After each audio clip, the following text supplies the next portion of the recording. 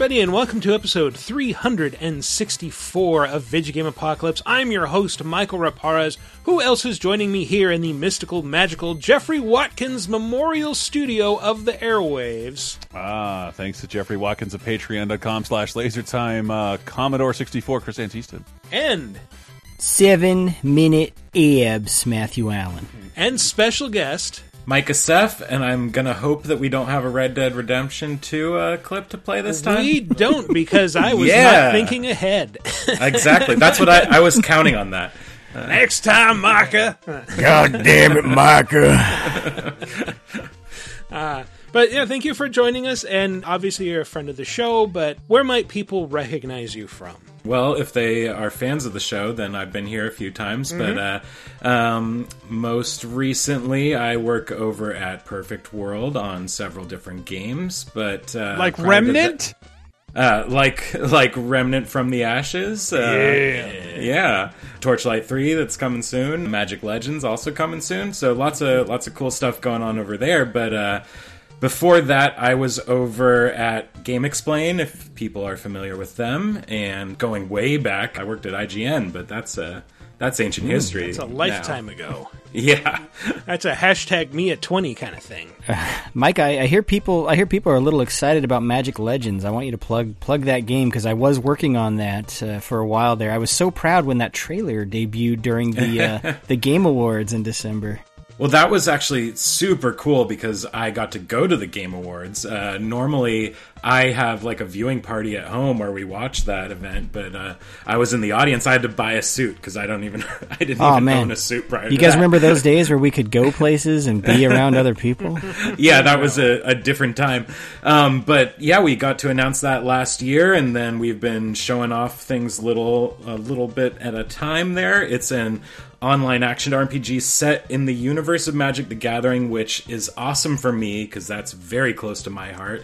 Magic, as you know, Matt, is my favorite game of all time. So Mike is a nerd. He's a Magic nerd. I'm an actual nerd, yeah.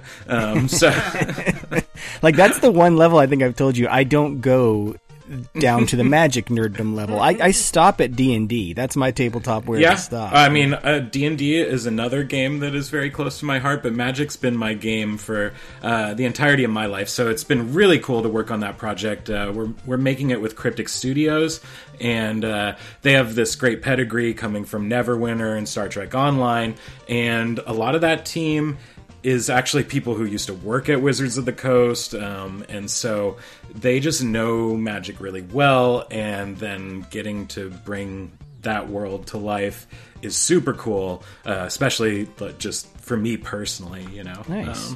Let me ask you something that'll bring us back to our topic for Michael there. In terms of nerddoms, are you into Japan at all, Micah? Are you an otaku? If you will? Yeah, you know, I used to be what you would call a hardcore otaku. I actually lived in Japan for a while. Oh, really? What? So I don't think I could dispute that claim. You know, once you go and live in Japan, then you never want to be called an otaku ever again. It's much more derogatory over there. From what I exactly. You know, living a daily life in Japan means not being branded as this hardcore reclusive nerd. You know, then you might have actually had a chance to play some of the games on this week's Top 5.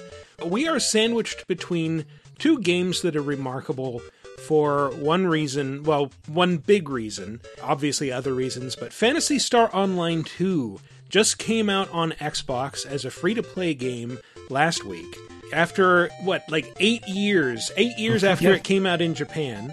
Yep. And Trials of Mana, a remake of a game that didn't see a US release until last year, is out this week. So I thought it might be interesting to take a look at games that took forever to come to the US from Japan.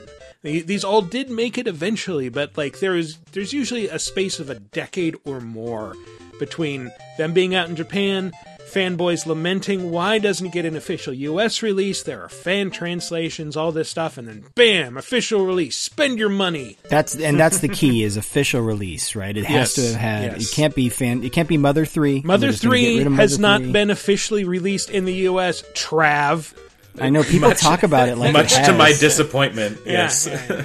this To is true. everyone's disappointment. Okay, so official release, because I feel like sometime in the past 363 episodes, have you guys ever done a show about games that didn't make it over from Japan? I don't think so. Ah, okay. Really? But this is games that did make it over, but just Eventually. took forever. I Yes. see. Okay. Long after the traditional window of interest would have closed.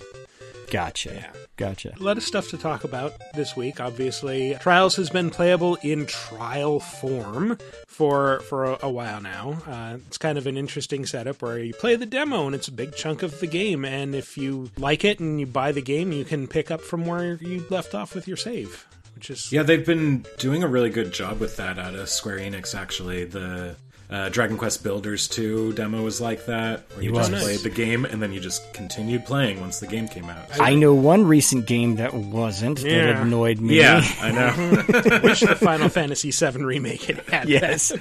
I mean, I had just played through the demo, then I was like, okay, fine, I gotta buy it. And then, like, literally, it's like, oh, you're just gonna play through that, let's call it 2 hours total again.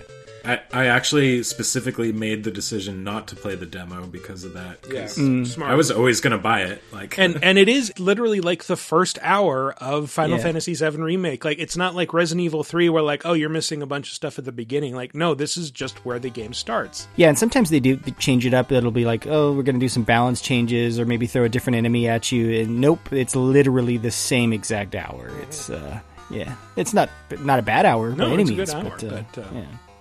I mean, the next didn't- 39 are pretty good too. Well, yes, they And are. having finished it, I am now just like, I can't wait to see what they'll do next. Yeah, I was talking to a friend of mine who works at Square, and he's on hour 40, and I think he said he's only in episode 6, or I'm sorry, chapter 16, and I was like, oh, I think you still have kind of a big chunk to go. Well, yeah, So- there's like, I think 18 chapters. Oh, okay. But it I does thought it does that thing at one point where it's like, this is the point of no return. Once you cross this barrier, like there's no going back to the rest of the game until you finish. And like, oh, okay, I must be close to the end then. And like 10 hours later, okay, now I'm close to Oh it, and my there's God. another point of no return. yeah. Yeah. Yeah. You're not kidding about that. That was the only thing I didn't love about that game, is it kind of misled me about how deep into it I was at that point. It's like, oh, I must be like an hour or two away from the end. Nope. I heard Doom Eternal does that too. It's like it really? leads you to believe that last level is going to be okay. You're almost done, and it's like, no, this is another 5-hour slog. Yeah. Not a slog, but you know.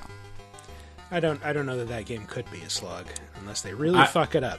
Yeah, it's kind of hard. I think with that I much played. adrenaline. I think I played almost 20 more hours of Final Fantasy VII after that point where it told you it was going to be Oh wow. the end of the game. Just because then I went and did all these side quests, and then See, I did them beforehand like a good boy. What is it with Square games having this clear divide in the middle? Like, since Final Fantasy 13, right? It's like, well, at this point, the game completely changes. 15 did the same thing, which is like, oh, now you're locked in this path, and this is going to be another 10 hours. And now 7 Remake. It's kind of their brand at this point. It's very strange, especially when the sole reason to do that is justifying playing another 40 hours. Have my money. Leave me alone. But yeah, we are going to get into our top 5 games that took forever to get here from Japan right after this. Do you like Video Game Apocalypse in 30-2010? Well, the LaserTime Patreon has figured out a way to combine the two. Over at patreon.com/lasertime, we've taken a month's worth of 30-2010's games from 30, 20, and 10 years ago and grabbed the hosts Michael Raparez. And Matthew Allen. from Video Game Apocalypse. And with our combined 3 decades plus in the games industry, we found a great way to take a deep dive into the biggest gaming anniversaries of the month. Here's a recent sample. 1990, the real game you guys all want to talk about. Pat Riley basketball. Actually, I do want to talk about this game. Pat Riley was the coach to end all coaches. Like, he was my favorite coach ever. He was the guy with the slick back hair. He was, if there was a man who could epitomize someone who's lived both in Los Angeles and Miami, Pat Riley is that man. But yeah, he's the Lakers coach. I think it was Sega trying to pull a bit of a Madden. They couldn't afford to get players to license stuff so much. But we could But afford a it's coach. bigger than Madden. Guy. Yeah, they got Tommy Lasorda, then to Pat Riley, and then way later on, Joe Montana. One of the things I love about that, there was that great screenshot of a Japanese a baseball game with all of all the characters' names in it. Like Bobson Dugnut.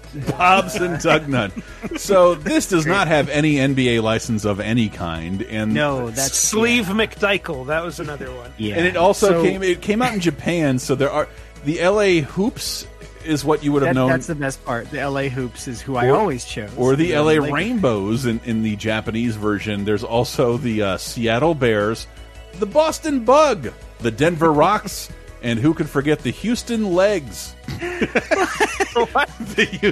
Houston Legs. So, in addition to weekly bonus shows, over 100 movie commentaries, exclusive specials, you can get the 30-2010 Video Games Edition, celebrating a month of important gaming milestones every single month at patreon.com/lasertime in exchange for just $5. And you'll support all of the LaserTime shows, including Video Game Apocalypse, right, guys?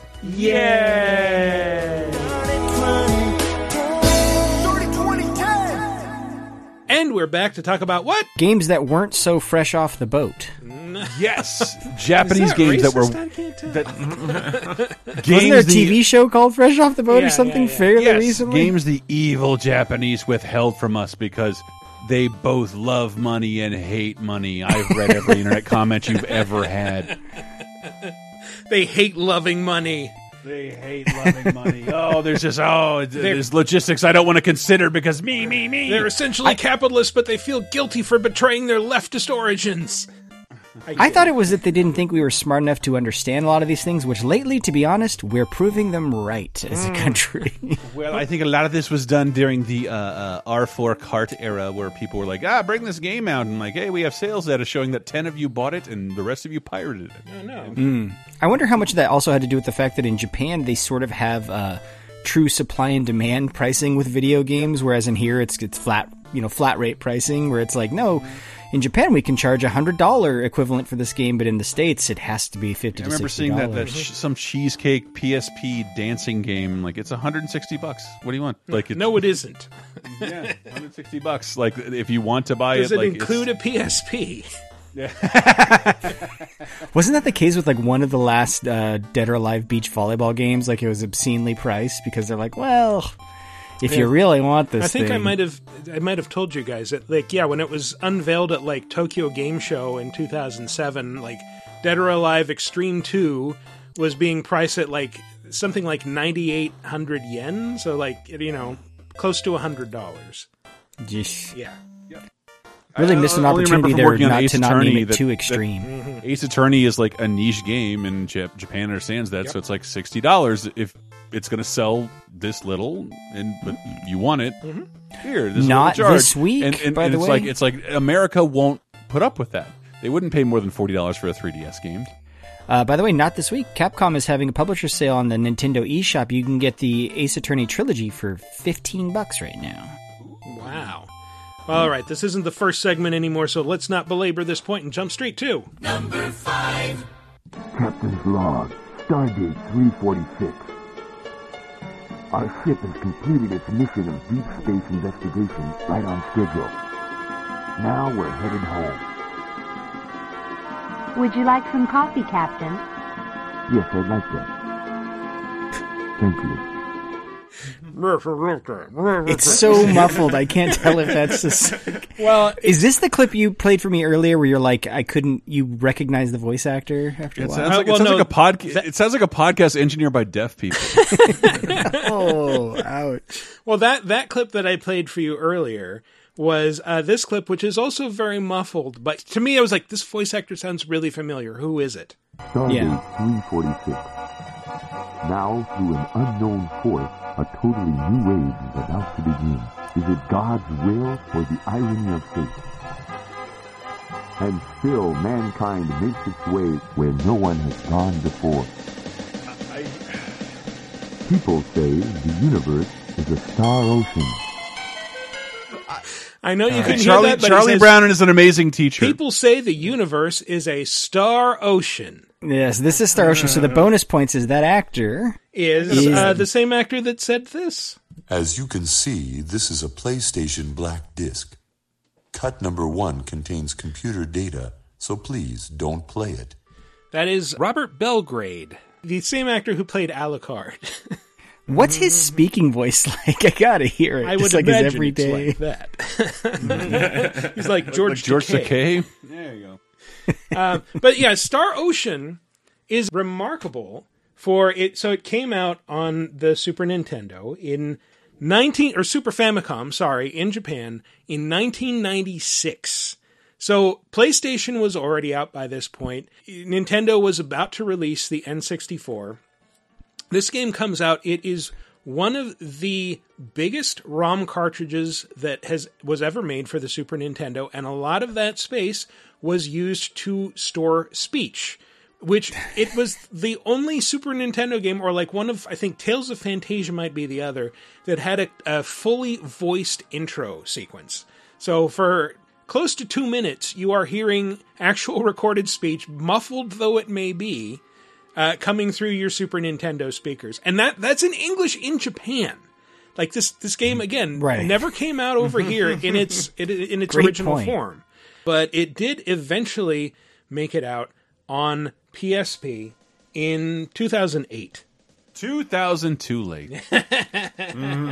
So, someone who now edits podcasts and knows about compression and bit rates and stuff, I want to know like what the bit rate was on that audio, because it's like unrecognizable as speech. It's like, sure, it's very heavily compressed. Oh, super compressed. Yeah. I mean, it didn't even sound as good as "Rise from Your Grave" from Altered Beast Genesis. Yeah. So I mean, like hearing speech on Super Nintendo was not uncommon, but it was usually like stuff like "Roar from your grave" or like "Tiger knee," whatever, like Street Fighter level sound effects, like short barks. You never heard like full sentences longer than "The last Metroid is in captivity, the galaxy is at peace."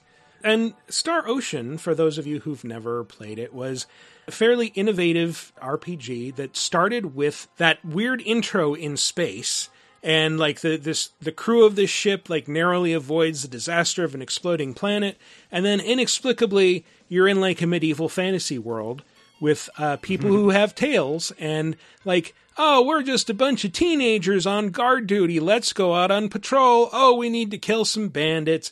And now there's a neighboring town that has a mysterious sickness, and all these people are turning to stone, and we have to get this special herb from on top of a mountain to go and cure them. And so there's like no hint of what was going on at the beginning of the game until you reach the top of the mountain, and then all of a sudden a couple of people beam in with something that seems very obviously lifted from Star Trek.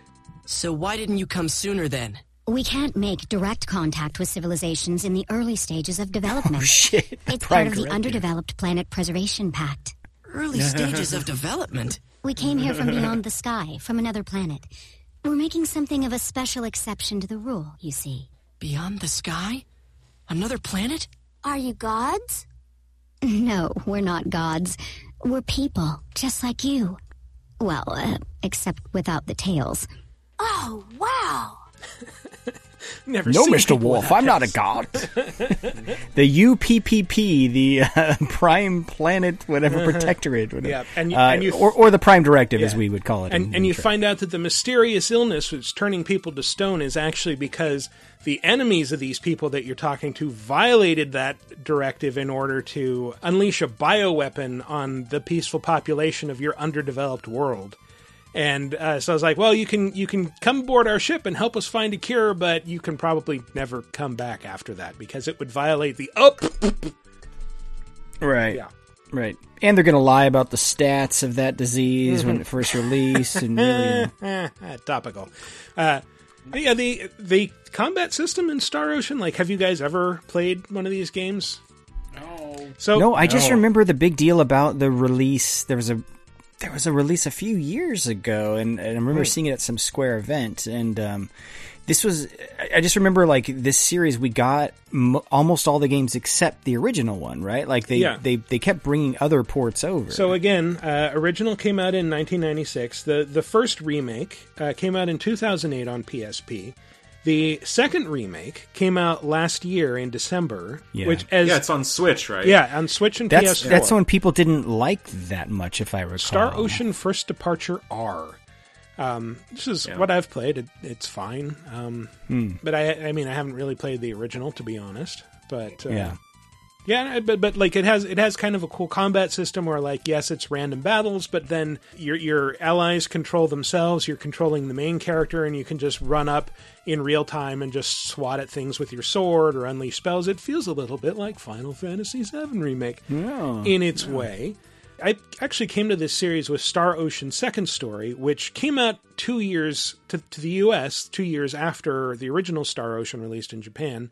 So 1998, it hit PlayStation and kind of took a different perspective where, like, instead of a knight on a fantasy world meeting space travelers, you're a space traveler who gets stranded on a fantasy world and has to make friends. And yeah, so it was a little, interesting. I mean, I get why it took so long for the original to come over. If you think of the timing, so 96 in Japan, and considering day and date wasn't really a thing, like global day and date releases weren't a thing back then. And so let's assume 2 years for a US localization or an English localization. 1998, you're not going to release an SNES game in 1998. No. Yeah, it's just too late. Well, even 96 was too late. And like, thinking about it, you can kind of extrapolate, like, this was probably made for Super Nintendo for the same reason that Nintendo was making Donkey Kong Country, which is our new hardware is not here yet. We are going to get creamed by PlayStation and Saturn.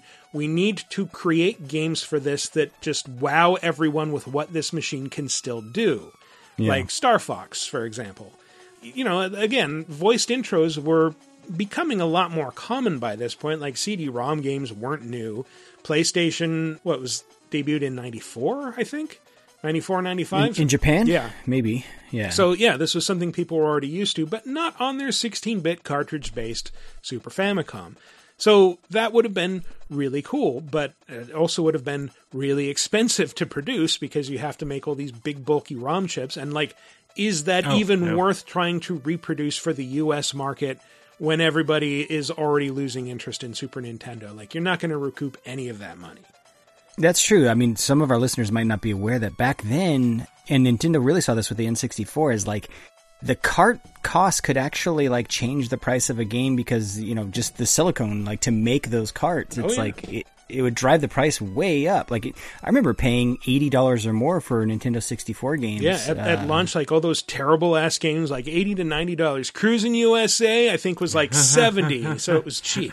Yep. Yeah. And one of the advantages, and I think one of the reasons PlayStation ended up dominating so much, is like it was cheap and always the same cost to produce a DVD or a CD-ROM version of a game. You're just stamping them out. Called them CDs back then, man. I mean, literally, having been in the industry when it was DVD, you're talking like less than $1 per disc for production. It's really, really inexpensive. Nintendo's infamous pricing practices where you have to buy this many cartridges from us and put your game on it. Basically, like, we control the medium on which you print your games. So you have to do a lot of business with us if you're going to do any. So they don't have those bad practices anymore, but they still are on carts, so it's really expensive. Yeah, they went back to cart. Yeah, and it has to be flavored so that if you lick it, it's super gross. I've never licked mine yet. I've been too scared. I've heard bad things. It's disgusting, but it's like Vicks Vapor Rub. it's like licking a persistent but not very hot sauce. Interesting. Okay. Maybe you got a different kind than I did. I licked 1-2 switch. Mine was Cooking Mama. Oh, okay. I don't believe you. Yeah, all right. But yeah, Star Ocean, pretty cool game, but again, took 12 years roughly for the the original to make it to these shores. It's almost like Square has so many RPG franchises, they just forget about some every once in a while and then go, oh shit, yeah, we should release that. Yeah, we should. Well, speaking of Square and its many RPG franchises. Number 4.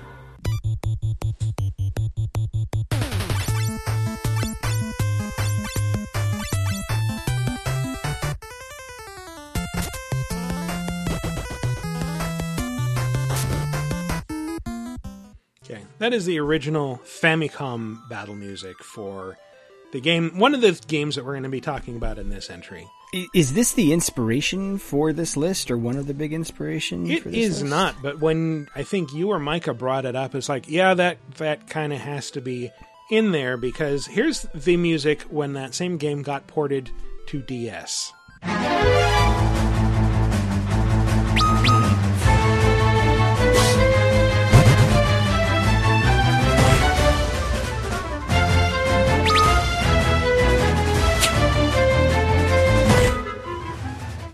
And that might also be the mobile/PC remake. But so this is a Final Fantasy III.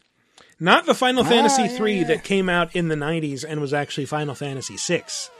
This game originally came out in Japan on the Famicom, the Japanese version of the NES, in 1990. And I don't know if you were alive in 1990 or paying attention to Final Fantasy, but this came out in Japan 1 month before the first Final Fantasy came out in the US. So they could go through the effort to translate it, and maybe even the second one too.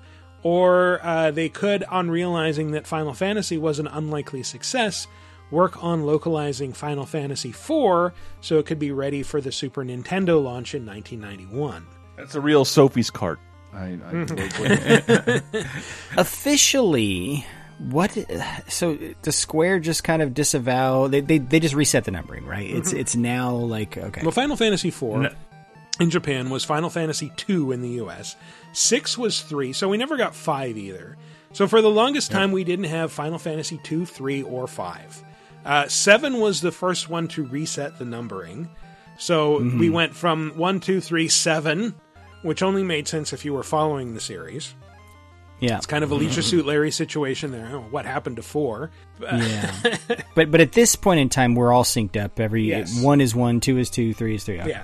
And they renamed everything back to the correct names when they re-released them. That's good. Yeah. So what was the deal with 3? What's the hook of 3? What made 3? The hook of 3 was it looked a lot like the first 2 games originally, but you would create these 4 characters who were orphans, and they are all onion knights to start. You don't get to choose like, oh, this one's a fighter, this one's a thief, this one's a white mage, whatever.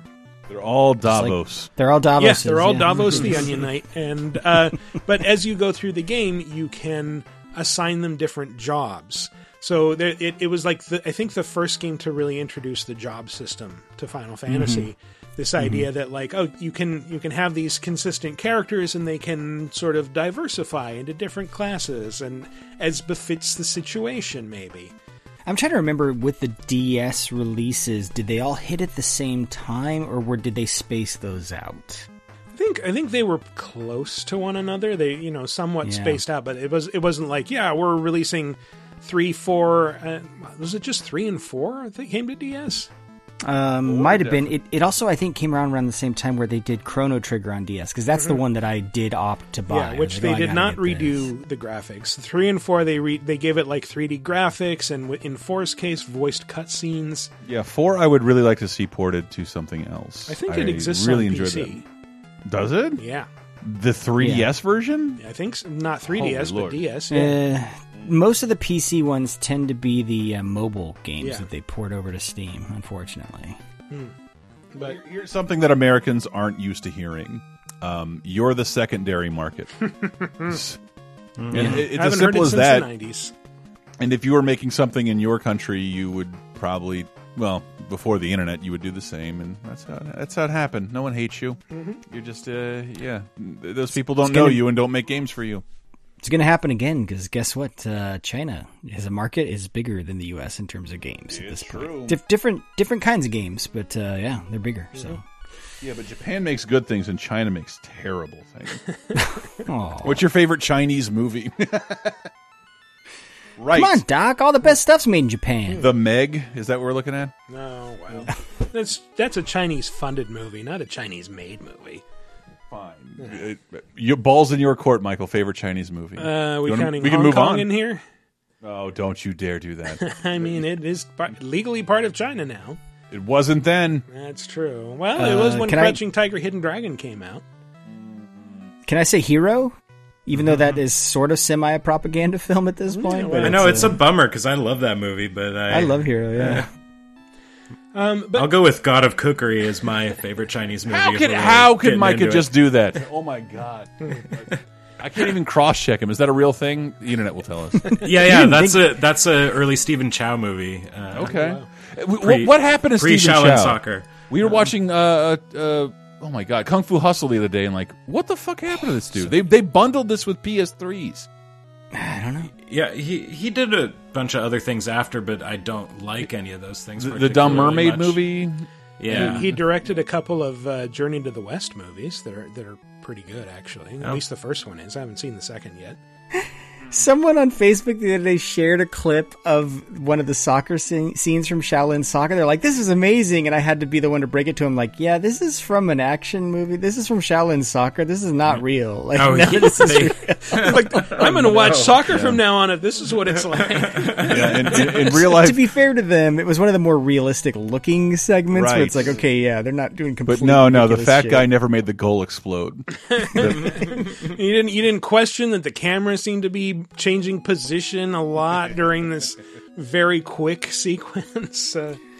Yeah. Look, the olds have invaded Facebook now, okay? And it's my job to set them on the path to enlightenment. Final Fantasy 2, 3, and 5 came out in 1988, 1990, and 1992, respectively. 5 is the first of those three that comes to the US. In 1999, we get Final Fantasy Collection, which had, I believe, 5, 6, and was it also 4 and possibly Chrono Trigger?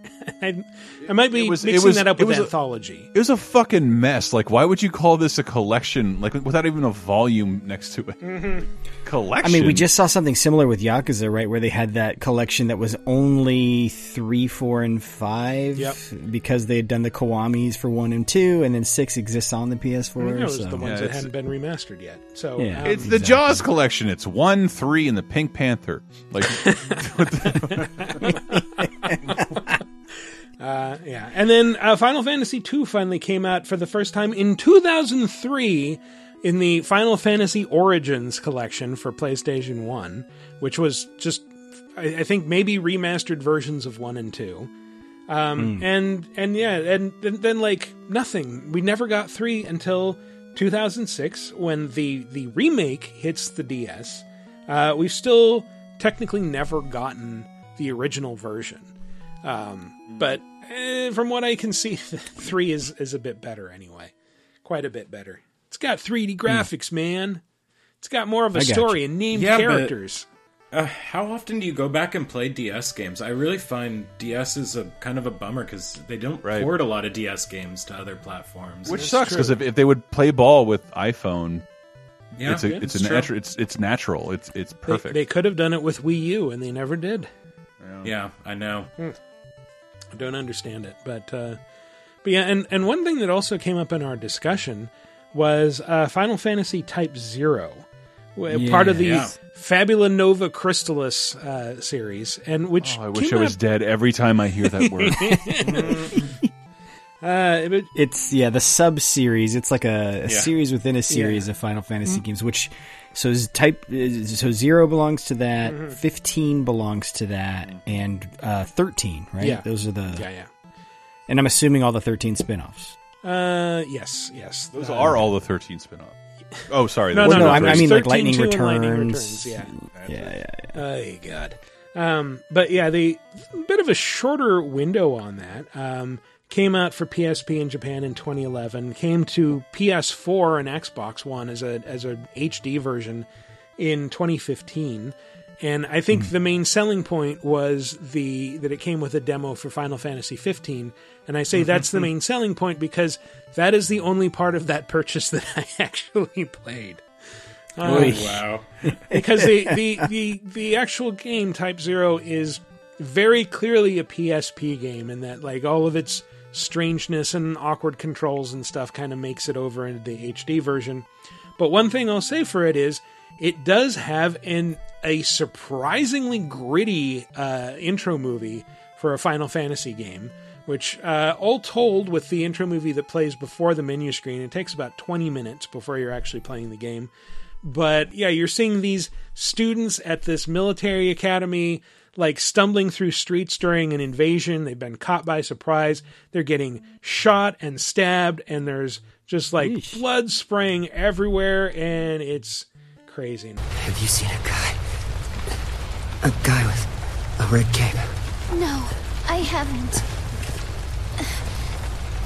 You? Worst orgasm Visual! Kill them!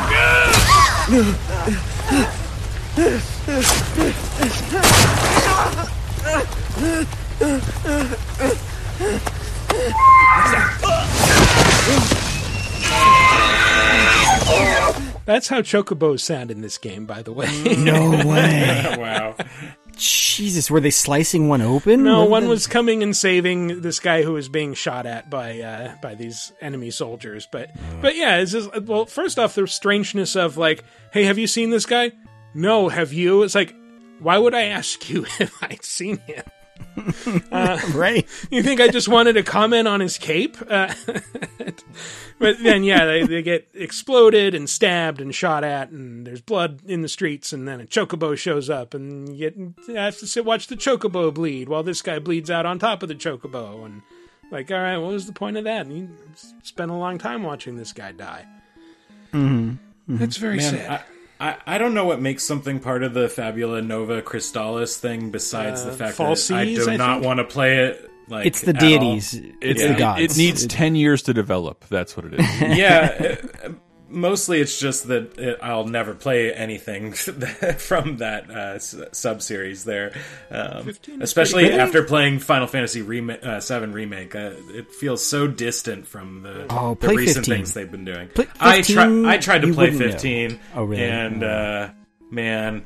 The second time I had to like push that car when I ran out of gas down the street, I was like, "No, thanks." You run out of gas. You're always out of gas.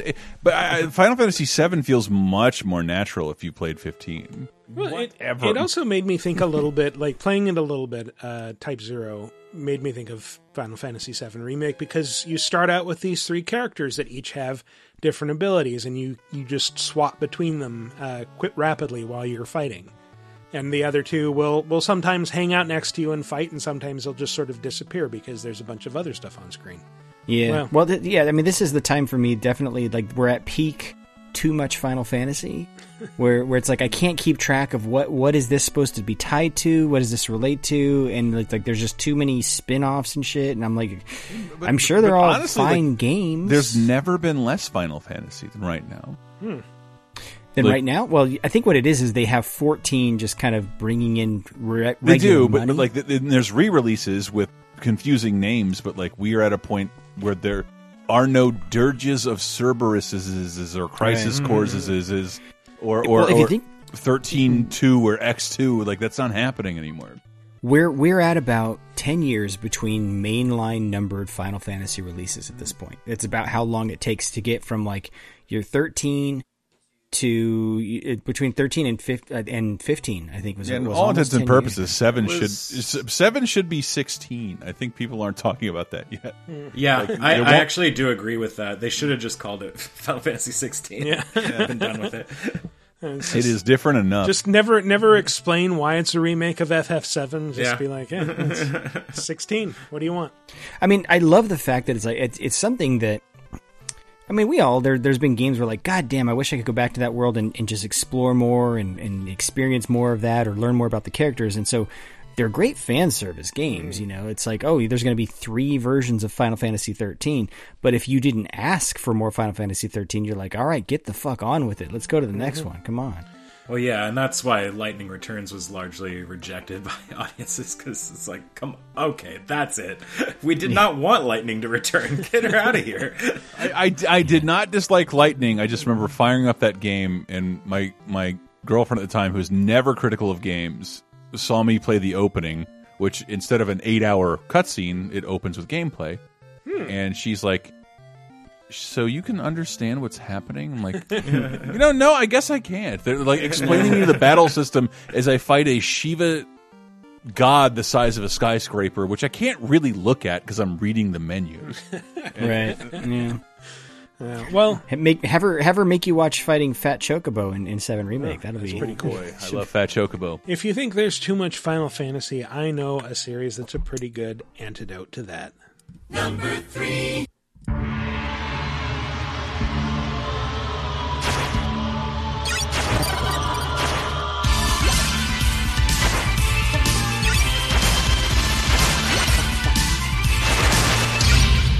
Listen to that CD quality sound on what game?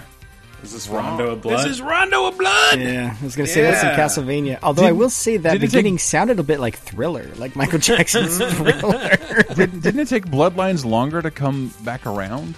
I think Bloodlines came to the U.S. like right away, almost on Genesis. Oh right, sorry, it came. Sorry, I meant like it just got re-released in like the Genesis Mini, which was like the first time it's ever been re-released. It took a long ass time to go from Genesis to a re-released version.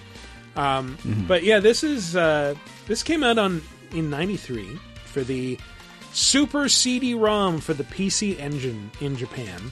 Who could forget? I think it was planned for a release on Turbo Duo in the US, but it got the Turbo Duo sank. No one bought the Turbo exactly. Duo. It's like why I wish I could speak Japanese. So, I was reading about Snake's Revenge, the sequel to Metal Gear, and Kojima thought the MSX was the superior platform to release the true Metal Gear sequel. I'm like, can we just have a conversation on what you were thinking? All of this is reminding me, quick plug that we don't get paid for, so I don't know why I'm doing it, but if you want to know more about things like PC Engine and games like this, High Score Girl has new episodes up on Netflix that I started watching, and I love it because it's like so much of this is like, oh, this is what was going on in Japan that we didn't get it. We didn't get a lot of this stuff. So it's true. But Rondo of Blood came out in '93. This game was legendary because we didn't get it for so long. Now, it's debatable whether we got it or not, because there was in 1995 a game released called Castlevania Dracula X for Super Nintendo, also known as Vampire's Kiss in Europe, and it was a bastardized version of Rondo of Blood. It took a lot of the same art, kind of redrew some things, some of the same sprites. It was Fighting Street. A little bit, yeah. It was like a redesigned, remade version that isn't anywhere near as good. So the actual Rondo of Blood remained like this collector's holy grail for years. And I remember I went to Japan in 2007, and that was like my one main thing. It's like, I want a copy of this. I want a copy of this. And then it's like, it's $200. Like, maybe next time. Yeah. Yep. Hey, does this qualify for our list that we did fairly recently about early remakes? Because Dracula X is technically sort of a remake of Rondo. I mean, it's post 2000. Well, yeah, you could say it's a remake, but it's really just it's like a shitty arcade port or something. Where it's this is nominally a remake of Rondo of Blood, but really we just redesigned all the levels using some of the same assets, and the last boss fight is completely different, and you don't get the second playable character in Maria Renard, who now has fully English terrible dialogue. My name's Maria Renard. I heard all about you from Annette. I came here to beat some bad men, but I got caught. My family are vampire hunters too, so I guess that means we should be friends now. Sure. I wish I would know! But Maria, you're too young for this. You just let the big hunter here take care of that bad man, okay? Oh my god. Why the Rugrats score? Oh, you don't know anything. I can handle this just fine. No idea. Baby Wavy want to slay vampires. By the way, us mature and woke folks, we don't use words like Renard anymore. We just don't. We don't. But yeah, my ignorance of this game, having only actually played it recently, was I always thought it'd be like Castlevania 3 where you're switching between Richter and Maria. Nope, that is not it at all. You unlock Maria, which you have to do by you find a key in a candle. You have to hang on to said key without dying for several screens, and then you find the secret door, and if you go through it with the key, then you see the cutscene and you unlock her. And from that point on, you can start a new game as Maria, and she uses cats and birds and things like that as her weapons, and the game is like so much easier with her. She's like super easy baby mode, where you... Michael, I need to correct you here. They're not just cats, okay? This is a white tiger kitten, all right? This is an exotic big cat. We all know better now. It's a lager. This is a cat. This is a tiger you married. But yeah, so... why do you say that like we may never have seen a real version of Rondo? We have recently. Well, Okay. actually, 10 years ago recently. 10 years ago recently, and in that it kind of snuck in because 2007, Castlevania: The Dracula X Chronicles comes out for PSP, which is a 3D, like 2.5D remake, which retains the gameplay, the level design. But for my money, like I thought it was kind of ugly and awkward looking at the time. I didn't really get into it, so I missed that not only was there a heavily advertised, like, it contains Symphony of the Night. You can access that and play it, and play through it, and it's got a bunch of new stuff. Also, if you go to Stage 4, this is from GameFAQs, on your way through towards the end of the stage, you will find 6 of those skulls that spit fire stacked on top of each other. Just past them is a platform that moves like an inverted pendulum going left and right. Just opposite of it is a spiked ball. Get on the platform and jump over the spiked ball, landing on the ground against the wall. Break the lower part of the wall to find a bomb. Hit the bomb to ignite it, and the wall will come falling down. Walk forward a bit, and you will find 2 spiked platforms that try to crush you. Get on the right platform, and as it's going up, jump off it and land on the upper level. Stay on top, avoiding the axes and the yellow eye. At the very end of the platform is a candle. Hit it, and inside will be the original version of Rondo of Blood. Jesus. Wow. Okay. Wow. Because the original version I was thinking of was just straight up like it came to Wii Virtual Console in 2010. Yes, 2010 it did. By the way, the guy who discovered that might be related to the guy who figured out you can drink milk from cows. Because who the fuck would take that kind of time to figure that shit out? I'm sure that must have been leaked at some point. Yeah, because see what he did there? Cows, milk, leak. It is baffling that like I knew Rondo of Blood as the Castlevania game I could never play, and when they re-released 2 versions of it, it's not included in the title. Like, just call it Castlevania Rondo of Blood. Yeah. Like, what is Dracula X? That had no context to me at all. Well, the cover art, I think where the X comes from is the cover art has a big X on it. It's got a bunch of Japanese characters and then big X, and I always wondered why the original it had title that. is Dracula X Rondo of Blood. Because in Japan, it's not called Castlevania, it's called Demon Castle Dracula. So Dracula, just by itself, means Castlevania. That might be the one case where we actually have the better name. And then, Symphony of the Night, the original Japanese title, Dracula X Symphony of the Night, meaning it's a sequel to Rondo of Blood.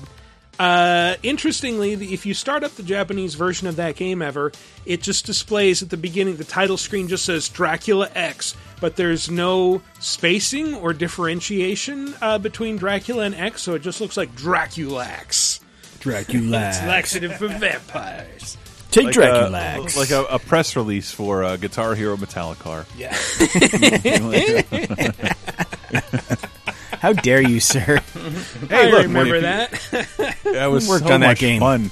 The all rights reserved thing would just appear as a normal letter. Metallica. I remember when we got early access to the art of that Metallica album that was hitting at the same time, and yeah, we all thought the same thing you all did when you saw that art. You know what I mean. That the Guitar Hero contained the superior version of that album. It did. It still does, apparently. Like, it's fucking we got crazy. the stems, and they said, "Oh, this is how drums are supposed to sound." So, Rondo of Blood, sorry. Sorry. It came to the Wii in 2010, which was the original Japanese version. Like, oh, finally, you play it, and then you realize, like, I don't know what any of this screen text means. So I'm a little bit of a loss. The version that came out in 2018 as part of Castlevania Requiem, finally, English language, complete with dubbed cutscenes, if that's what you're into, and you get to hear the original rough draft version of a very famous speech. Death to you! The world is not yours to exist in! It is not by my own power that I am resurrected. It is the greed of humanity which calls me back. And thus, by might, I rule. Might becomes the one and only justice in this world. Of all the self-serving claptrap. The same basic fate drives all people to seek, to come together, to move forward. That surely can't be an evil thing. No, might is the only justice, and other things only. What is a human being? What is a human being? A sad stack of untruths. Yeah, but from a depressed spiral of lies. From what I've read, that is more or less a straight translation of what the original Symphony of the Night, like the Japanese interplay between Richter and Dracula, was. So yeah, I'm kind of glad we got Miserable Pile of Secrets instead. What is a man? A miserable. But yeah, no, I'm super happy that we finally have a very, very accessible version of this that anyone could play. Thank God it wasn't included in the Castlevania anthology. I don't understand that. Why release a separate collection just for PS4? I know, it's so unbelievable. Why is that not on Switch? Yes. Just bring. I want Symphony of the Night on Switch more than Rondo of Blood, honestly. But, doesn't exist on Switch yet? No, that's frustrating. PS4 exclusive, I believe. Yeah, it is. So once again, I have not touched it because it's all shelled in bullshit. And I really want to play this. Yeah. Well, because I love Rondo Hatton. Everyone loves Rondo Hatton. I know that's who it's named after. Rajon Rondo of Blood for you sports fans out there. That I will get. let you look that up on Google right now. Well, here's a game that you can play on Switch in 2 different formats. Number 2.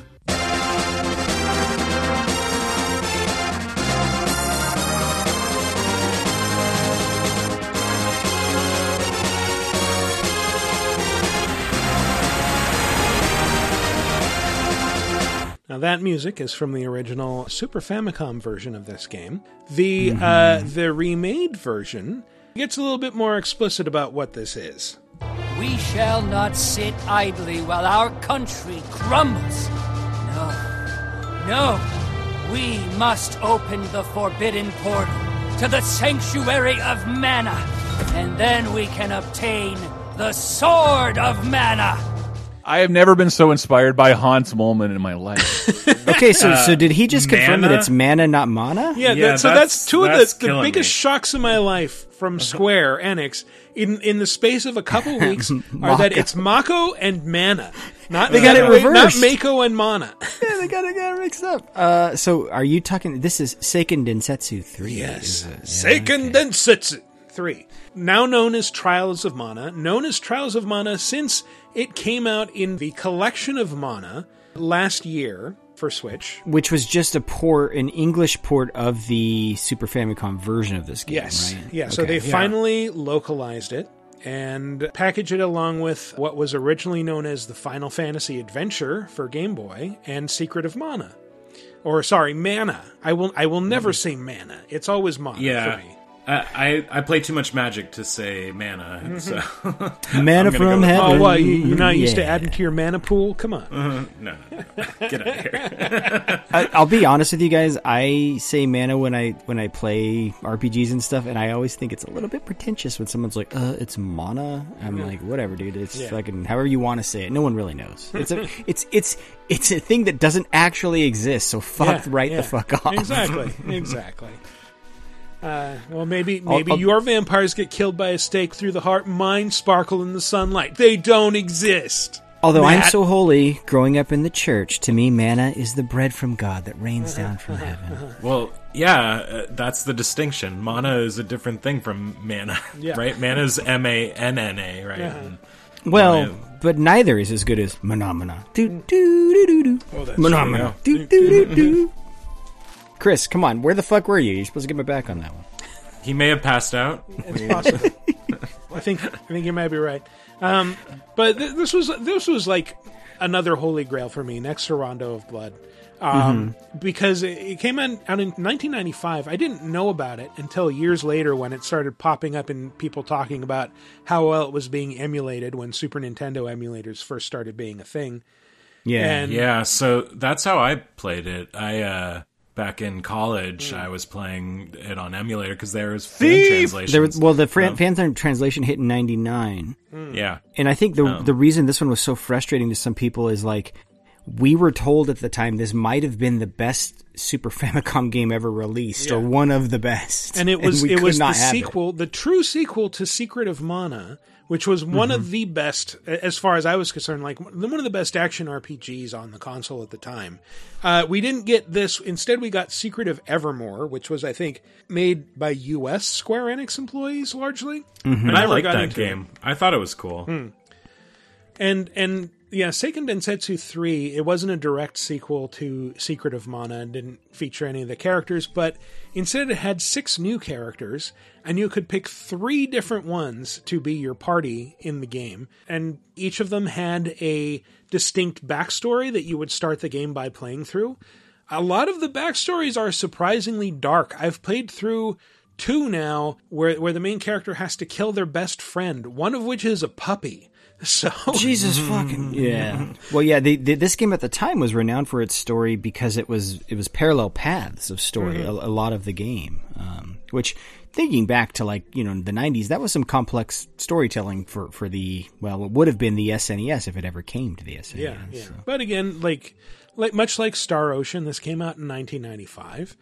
And it was a very big game, and I'm sure that, I've read things that, like, the producers kind of weighed the costs and benefits of translating this thing right when PlayStation and N64 were about to happen, and decided, like, yeah, we probably won't recoup our costs from this. So it got canceled. So we had to wait until 2019 to get an official release, when it came out in Collection of Mana, and now our cup of mana overfloweth runneth over. Yeah, because not only did we get that last year, but we are this week getting Trials of Mana, the remake, which is pretty good. There is a there's a free trial version that you can play through, and if you decide you want to buy it, you can keep your progress. That's kind of neat. This all depresses me. I like a little the demo bit. a lot. Yeah, so. I like the demo a lot too, but I feel like the voice acting is pretty uneven.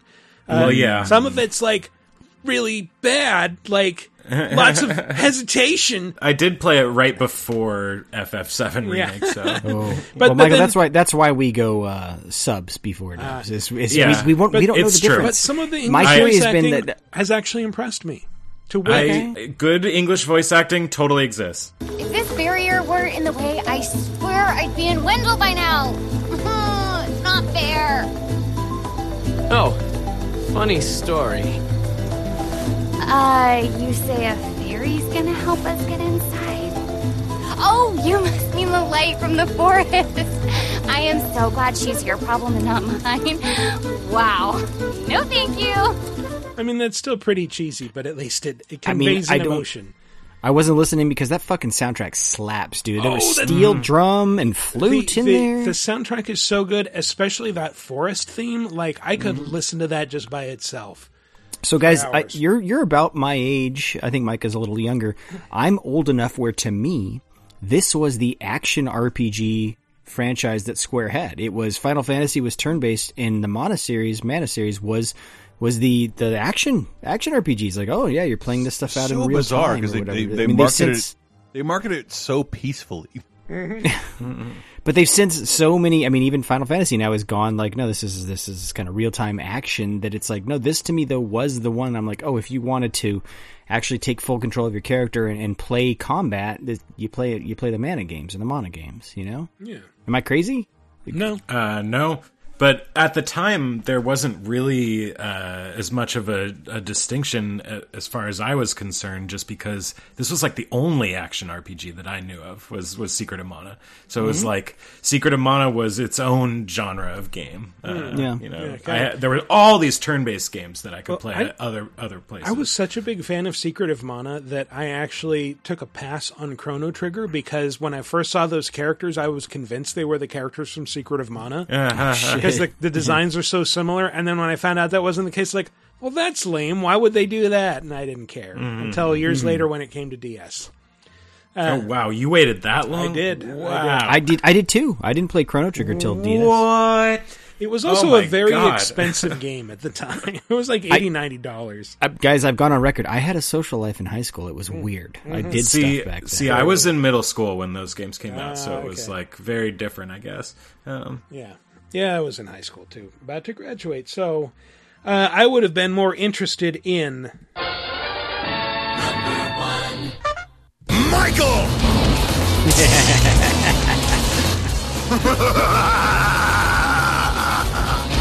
Richard! Fuck yes. There you go, Chris. There's a soundbite. I think I said it on the show. I finally cleared this one off my backlog. I played through the entire game a few weeks ago when we first went into quarantine and understood what all the hype was about. This is Metal Wolf Chaos. I think XD is the official designation for the remake. Yeah, that Devolver Digital worked intensely with From Software, which did not see the point of this, but there was enough interest that Devolver approached them and said, like, we want to make this a reality that people in the U.S. can play. And one of the most bizarre games ever to hit the Japanese Xbox is finally playable by actual Americans. Yeah, and I'll say it holds up. It's got some weird stuff. Like there are definitely some difficulty spikes where you have to replay missions and grind through it. But like all in all, it's a super fun mech game with. I mean, all the cheesy stuff we've talked about this game so much on the shows, but it's like, we still haven't figured out, like, were they in on the joke or not?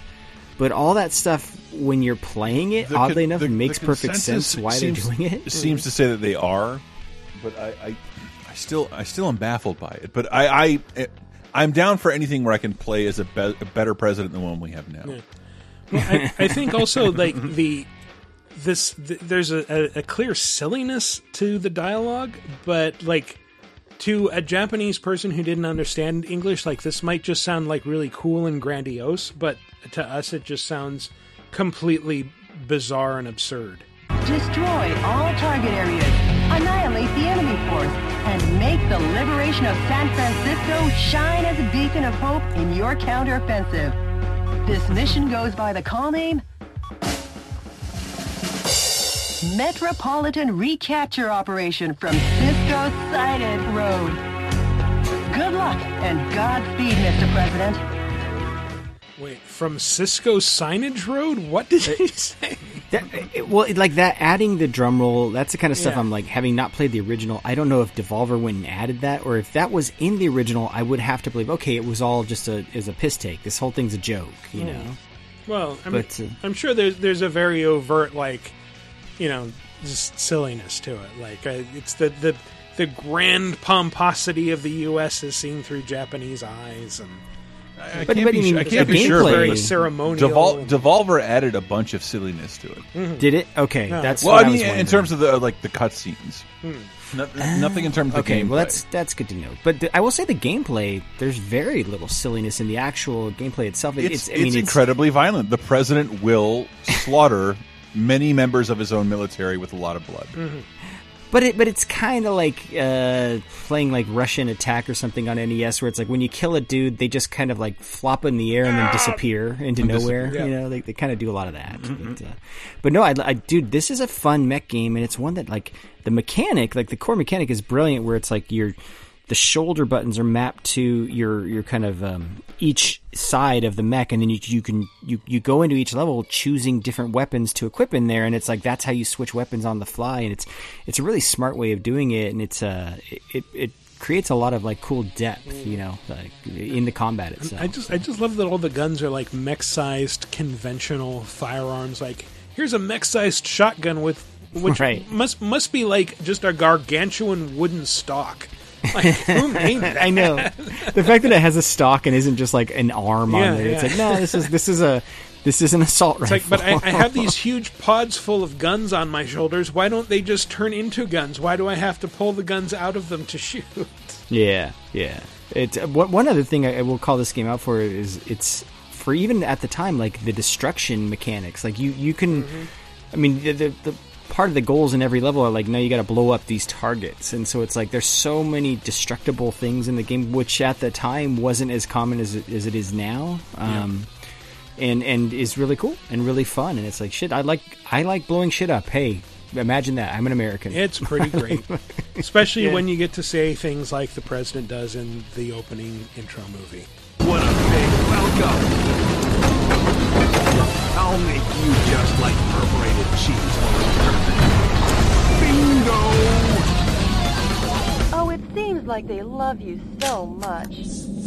My missile punch! No problem. You guys are roast chicken. I often use that as a taunt. You guys are roast chicken. And we usually talk about this with movies, but there is a sincerity to its goofiness, to where like it's not the same thing as like the opening of Saints Row. It really is. No. It's not. It's like this is supposed to be a serious game where you're the president beating up the vice president through multiple cities. And it's hilarious. Mm-hmm. Well, if it's not meant to be serious, their level of self-awareness is. It's like good wrestling. You're like, oh, I can't agree. That it'd be like if Japan invented Naked Gun 15 years before we did. I don't think so. Be. Well, I mean, that one of the weirdest things is that it's from like the super serious Dark Souls guys. Yeah. Who are all about, even, like it's a more like arcadey mech game than what they were actually bringing over to the US. All the Armored Core and Chrome Hounds. That shit. It's the opposite of hard. The hardcore sim stuff, whereas this is more just like, just run around in a mech and shoot stuff. You're the president. It's great. I think that was the reason they made the game. They were like, we're gonna create a less sim mech game, and then fill it with some silly elements to make it feel like a big action movie, and it totally succeeds at that. Yes, it's. Because I have no interest in like, I'm going to plot out and figure out the weights on my fucking mech and have to do, whatever. Like Steel Battalion was a really cool looking controller. I am not about to fuck with any of that shit, But the arcadey stuff, I love that. Hell yeah. It's great. Yeah. All right. So that has been our top 5 games that took forever to come to the U.S. Obviously, there are some glaring omissions. Fire Emblem Echoes, for example, which did anyone really give a shit about Gaiden? I didn't. I mean, we just talked about in 2010, the first Fire Emblem came out 30 years ago, and like, fuck, we've never seen it ever. I think it's been remade in the that US. one did come out. Yeah. Did it? Came out to DS, I think. Okay. Shadow Dragon. There's one I think Micah would want to talk about, which is Earthbound Beginnings is, I believe, what it was called here, yes. Right? Which was basically it was just called Mother. So Mother, the first game. Mother! Yeah. Man, that shit is really bad. Does anybody talk about that? Well, it's a prototype, like basically Earthbound just improved on everything. I mean, I tried to play it and I died so quickly, like, fuck this. Where am I supposed to heal? I can't. We streamed it, and Dave can stay alive for a long time, but it's repetitive as fuck. It is agonizing. Because, like, there's some charm to Earthbound's presentation and their battle menus, but not if you never exit them. And you don't. I really didn't like this game at all. It's nice that we got it. I feel it. the same, and I love Mother 2 and Mother 3, so it was kind of a bummer because I had never tried this, and then it came out. And that's what's bizarre, is that we got this translated, and Mother 3 is the one, like, the good game people want to play. It's just Mother 3 has problematic stuff in the storytelling, so they got to change things about the Magypsies and stuff. Yeah. Nintendo just doesn't want to touch that kind of content, especially not these days, and it's a little just like outdated in how it represents transgender people, and it's sort of problematic. But also just like a really deep, touching story that I love. Look, you've seen the kind of flack that Nintendo catches when it quote-unquote censors the quote-unquote vagina bones of underage girls. Yeah, but those people are those people are morons. And like, if their parents are giving them money to buy games, they're not using it to buy games. They steal games, and also like. Hey, I forgot my point, but oh wow, I did totally forget my point. I've turned 40 and my brain has 2, like immediately. Oh, it's the worst. Don't listen to me anymore. I hate it. Do not listen to me anymore. And I'm also hammered and tired. Wow. I love you guys. All right. Well, on that note, we should probably all take a break, and when we come back, we're going to talk about some new releases, some news, some other stuff. So stay tuned. I am a patient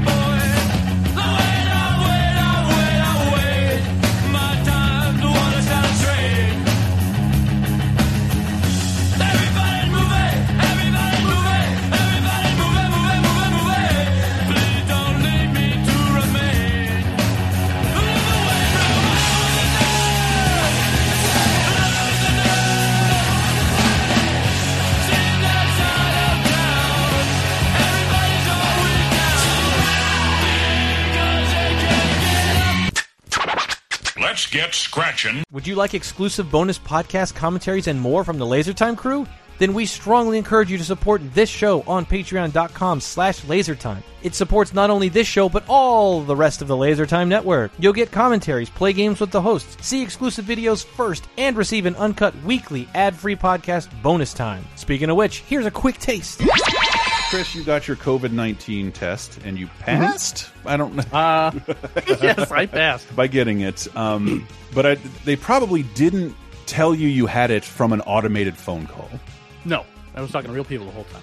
Right. So my lady friend who works in, I'll say barbarism, hairdressing, she has taken to making house calls outdoors in a sanitized situation. The guy she talked to showed her this automated message. Have you ever been given one of those spam calls? The police and the IRS are aware of your misdoings, and like it's a robot, right? Yes. You've had one of those. Oh, yeah. So he said, like, listen to this fucking phone call I got. I can't and wait. it sounds just like that. An individual who has tested positive for COVID-19, also known as the coronavirus, has identified you as a close contact. It is imperative that you promptly take the following actions to protect your health and the health of others.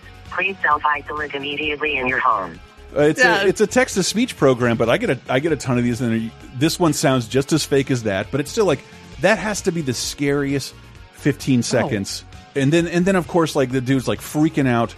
Who the fuck could this have been? I can imagine this is an automated test, and they just added in my number because they didn't want to go through the personal shame of telling me I should continue to listen. You are especially at risk because you have a tiny wiener. It is so small, and therefore you will become much sicker than an individual who had, let's say, even an average-sized or slightly below average-sized weenie because your weenie is so tiny. The CDC is reporting nearly a 100% death rate for people like you who have small wieners. This is especially troublesome for you because your weenie is the smallest weenie in the whole world. So this is real because this dude still doesn't know who sent this to him. Get Bonus Time, a weekly uncensored and commercial-free podcast every Tuesday, starting for just $5 on patreon.com/lasertime. Hello, fellow Nerf herders. Did you not like Last Jedi, Rise of the Skywalker, or would you just prefer a majority of Star Wars fans take a slow walk into a volcano? What I'm saying is, are you sick of Star Wars? Well, I thought I was, but my co-hosts Jeremy and Adam beg to differ, except when they don't. Get ready for a whole lot of love, a whole lot of hate, and a whole lot of geeky therapy in our new series, Sick of Star Wars, with a big giant question mark, exclusively available at patreon.com/lasertime. Here's a little taste. McClunky. However, if you'll indulge me, I wanted to throw it back to the patrons at patreon.com/lasertime who chimed in with their Phantom Menace anecdotes, what happened after they saw it, because this I'm equally fascinated by. The 16 years in between Star Wars and the 3 years between Phantom Menace and Attack of the Clones. Do you approach Attack of the Clones like a hot stove? Like, oh, I don't want to get burned again. Oh, I guess because like most of our listeners are younger than me specifically, had no problem with Phantom Menace in the theater. And I'm saying, once again, that's fine. I love a lot of bad movies too, and I will defend them to death. So go for it. Sure. Calamari says, I was working at a Target as a stalker at the time. I remember we opened up a box of nothing but Jar Jar dolls. You know, the kind with the pull string. And of course, we had to try one. Not knowing the character's speech patterns, everyone on the floor swore up and down they heard the doll saying, "Hello, me's a cocksucker." McClunky. Oh, that's Sick of Star Wars, available exclusively at patreon.com/lasertime, along with weekly bonus shows, over 100 movie commentaries, exclusive bonus podcasts, and more for just $5. And that's in addition to the brand new show, Sick of Star Wars, an angst-ridden podcast saga told in 9 parts. Listen long and prosper. This is so wizarding. And welcome back to our final segment, and in our usual delaying tactics before I hit the button. Chris, you said you wanted to ask us something.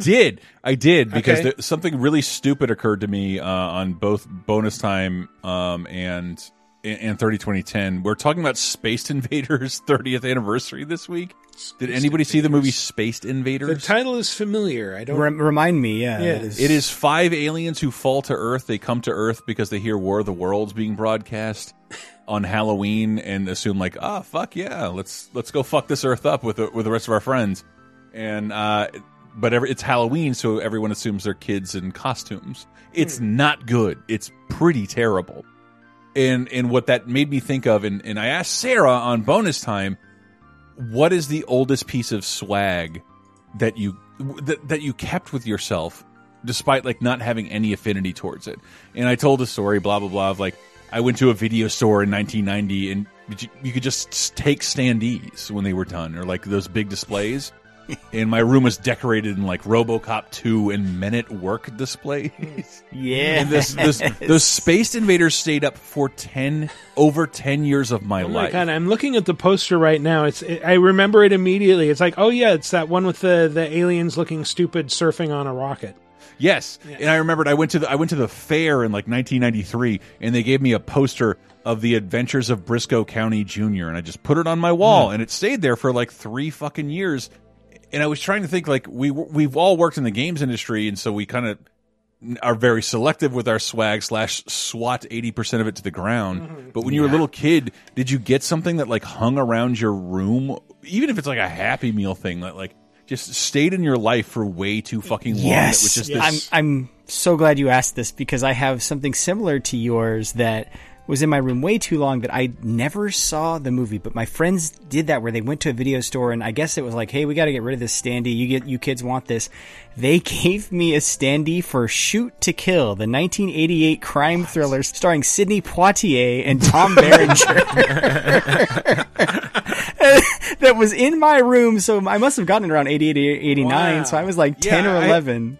I had a full Tales from the Dark Side poster, and then like around 1997, someone was like, "Oh, that movie's pretty good. You seen it?" I'm like, "Actually, no.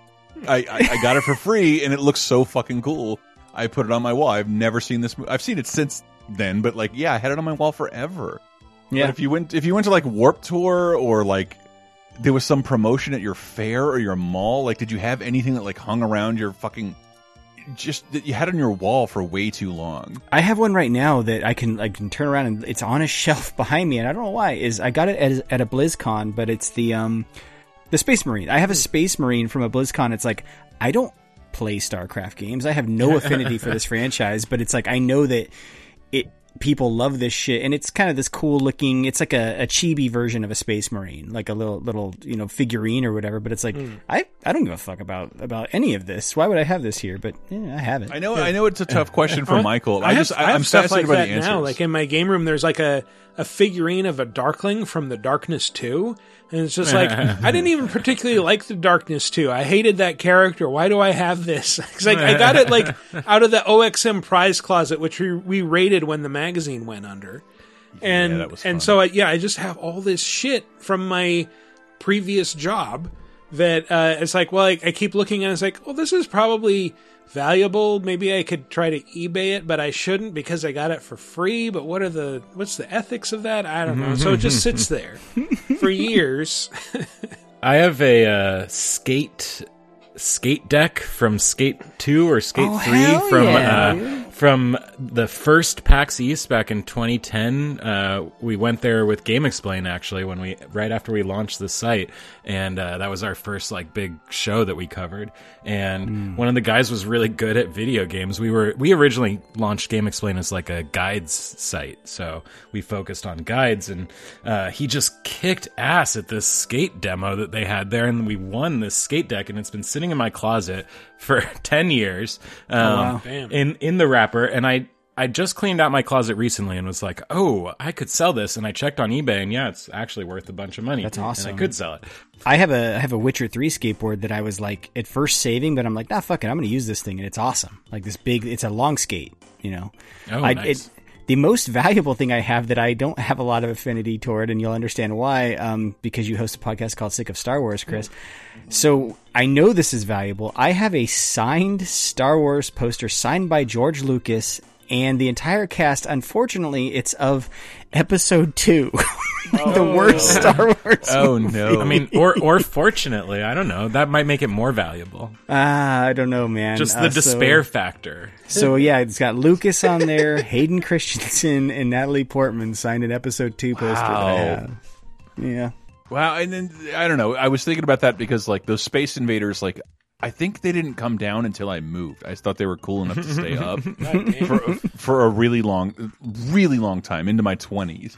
That's how starved we were for video game shit in regular normie pop culture. There wasn't merchandise for things that we liked, and I remember I went to Warped Tour and they weren't Adult Swim, it was just Cartoon Network, and their only original show was Space Ghost, and they handed out a sticker that said, and I put it on my lamp it was my dad's lamp, so it's like this fucking, it looks like something you'd have like next to your bunker in Vietnam, and I put it on there, and it says, I always thought it said Space Ghost is King Dead.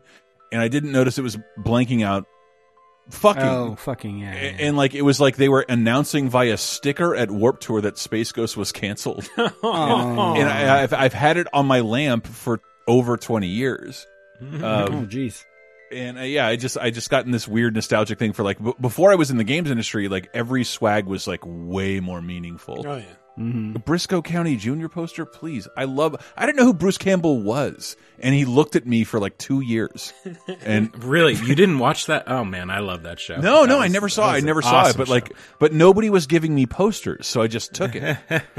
Well, this is gonna sound super elitist and stuck up, so I'm sorry in advance. But it's like once you're like in games industry and entertainment industry, like it's like when Loot Crate would ship their stuff, you're like, I don't want any of this stuff. This stuff's worthless. But you can understand how someone like out of the industry is like, oh, these are like kind of cool little promo things, and you're like, no, I create these for a living. This is just junk that I'm going to throw. Loot Crate was basing their business model off of like leftover swag that game companies had after conventions, and they were like, what do we do with all this swag? We'll just sell it to Loot Crate, and they'll give it out. Donate it to villagers in remote parts of Africa, along with the. I remember opening up one of those things like, it's a spoon autographed by the Soup Nazi. Like, I can't. It hurts too much to throw this away, but I don't want this. You gave some of that stuff to me instead, so I'm like, now I have the shark autographed by Tara Reid. That's amazing. I come across it every so often. I'm like, oh yeah, this thing is still. And I will say, and this is, it's rarefied air. I don't know that anybody has this luxury. When people come over and actually give a shit, I feel like I'm dying, and I'm like, oh shit, is that an autographed Space Invaders 20th anniversary thing from the creator of Space Invaders? I'm like, I don't know who the creator of Space Invaders is. Do you want it? And like, take it. Just take it. And like, you can't just give this away. I'm like, just take it, man. I don't want. Please take it. Yeah, the curse is yours now. I would rather make your day than drive to the post office to make $50 and take it. Yeah, take it. Yeah. Nice. Well, congratulations, gentlemen. Let's do a toast. This was the longest stall we've ever done. Hell yes! I thought it was worth it. And you all seemed excited, so don't cut this out. It was fun. We won't cut it out. But it is time for.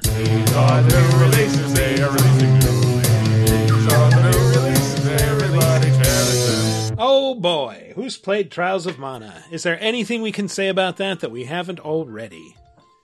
No. It looks kind of neat. It's pretty good. I enjoyed it. I played as a beast man named Kevin, who turns into a werewolf. Has to go to the city of Wendell. I hope it's Kevin from The Office. Oh, there better not be a full moon out there. Oh, no. It's okay. He turns into a werewolf every time he gets in a fight. Every time I turn into a werewolf, I spill the chili. I'm Jesse Ventura now. I am mixing up my impression. I was doing my Predator Jesse Ventura, which is another new release we'll get to. But Michael, you were saying that with Trials of Mana, and dude, I actually kind of hate the fact that they named it that, because every time someone says Trials now, I think of the motorcycle. It's like, wait, game. Are we putting out a new game? Nobody told me. I work for Ubisoft. Full disclosure. You said that, and I thought I had to look forward to, like, oh, Michael's going to give us fucking new motorcycle game this week. I'm like, on Wednesday morning, I'm like, Michael, where's the game? He's like, you mean Trials of Mana? I'm like, oh, because I don't know the Mana. I'm not in with the Mana games. Yeah. This is the one where there are 6 playable characters, and but it's like the new version is remarkably similar to the original. It's just in 3D with more jumping. And I was going to ask that. Environmental puzzle solving and crates that you can break and stuff like that. But for the most part, it's very much a hack and slash button mashy combat thing. I think you can set up behaviors for your AI squad mates when you're not controlling them, but you can instantly switch between characters, and you can have up to 3, which you pick at the very beginning of the game. So there's an incentive to play through at least twice, because if you pick 3 different characters on each playthrough, then you get to see 3 different origin stories. See, now that the auto behaviors, that's what we were saying last week is 7 Remake could have used a little bit. It was that kind of the system where you're programming the other characters, like, here, act this way when I'm not controlling you. I actually think that you don't want that in 7 Remake, ultimately. Just it doesn't come across until you're really deep into that game how you're supposed to play it, I think. Initially, you feel like, yeah, I definitely want to be able to tell them to give better commands so that the AI handles stuff. But later on, you realize like the combat is supposed to be swapping between the characters constantly. Are you talking about Trials or Final Fantasy? No, FF7 Remake. Sorry, but Trials. It's an interesting case where that game, if it's so similar to the original, that it feels a little weird after FF7 Remake, which is so removed from the original. Did you guys both play last year's release, finally, of Trials of Mana when it came in the collection? It's so funny that I didn't. After all these years of wanting to play that game and not in emulated form. Getting back to it, it's just like, well, it's an old game now, and it's kind of hard to get into. And like, I think I've tried to play it like 6 or 7 times, and except like it's finally... To my discredit, I've been playing as Hawkeye, the thief, every single time because, like, well, thieves are cool, but I always get bored and fall off. That's fantastic. Thanks for playing as me, Michael. I really appreciate it. And then, and then I play as Kevin the Beastman, and it's just like, oh, this is actually really fun. This is more action right at the start instead of wandering around chatting with people. So I'm kind of more hooked now. So maybe I'll actually get deeply into it this time. Who knows? See, I played as the Trapper John class, and I just had a completely different experience. That's a MASH joke for all you youngins out there. oh no, I got it. I loud and clear. Over here. Thank you. But yeah, Micah, we do love us some Final Fantasy VII around here. Oh yeah, I got it, by the way. So I started playing it, and you guys were not wrong. You were not wrong. I want to get called out. I think I might have a controversial take on this one. But it's not a bad thing because so here's my take on 7 Remake. And Michael, I think I told you a little bit of this. I think if it didn't have the nostalgia factor of the characters and story and setting that we love, 7 Remake to me feels a lot like 13 in some ways. Like it is a series of story tubes. Oh, you didn't let me finish this game from last week. This game is Kingdom Hearts. Yes, it is. In that it tries to do every goddamn little thing you can do and turn it into some kind of gamified thing, which it's not, and it sucks. But it's better than anything in Kingdom Hearts has ever been. But yeah, so that's the thing is like if it were like all new characters and all new setting, I don't think people would love it as much as they do. But you can't just take out elements of it. You have to evaluate a thing. If they'd called it something like Metropolis of Mana, and it was not Final Fantasy, it would probably be a big hit. But I think this thing would be like a 8 type scores, if it was all new characters. But because we do have to evaluate it as a whole and with the characters we know and love and stuff, like it is one of the best RPGs I've played in recent memory because it's like it does exactly what I wanted, which is I want to explore more about the characters of 7, and see more of this world. I'm really eager for you guys to finish it because I really want to talk about that ending with someone. Me too. Okay. Without, I have never finished Final Fantasy VII. Obviously, I have some just prognosis nostalgia for it, just from knowing who those characters are and having played them in other games. But I love it. It's so deliciously weird and polished. I still have it up there as my game of the year. But do you guys know what I'm saying, though? Like, there are large sections where you're just walking through a story tube, and there's no enemies or anything. It's actually super linear. But that's because it's the first few hours of a game that then opens up, right? So it's translating the first few hours of Final Fantasy VII, which are fairly linear, and then open up once you leave Midgar, basically, right? So you might be under Michael's camp of thinking where he wants the next game to be like an open world-ish. I think it will be. I think there's no question that the next game will be very different from this game. Again, not to get too spoilery, but there are some hints that it might be.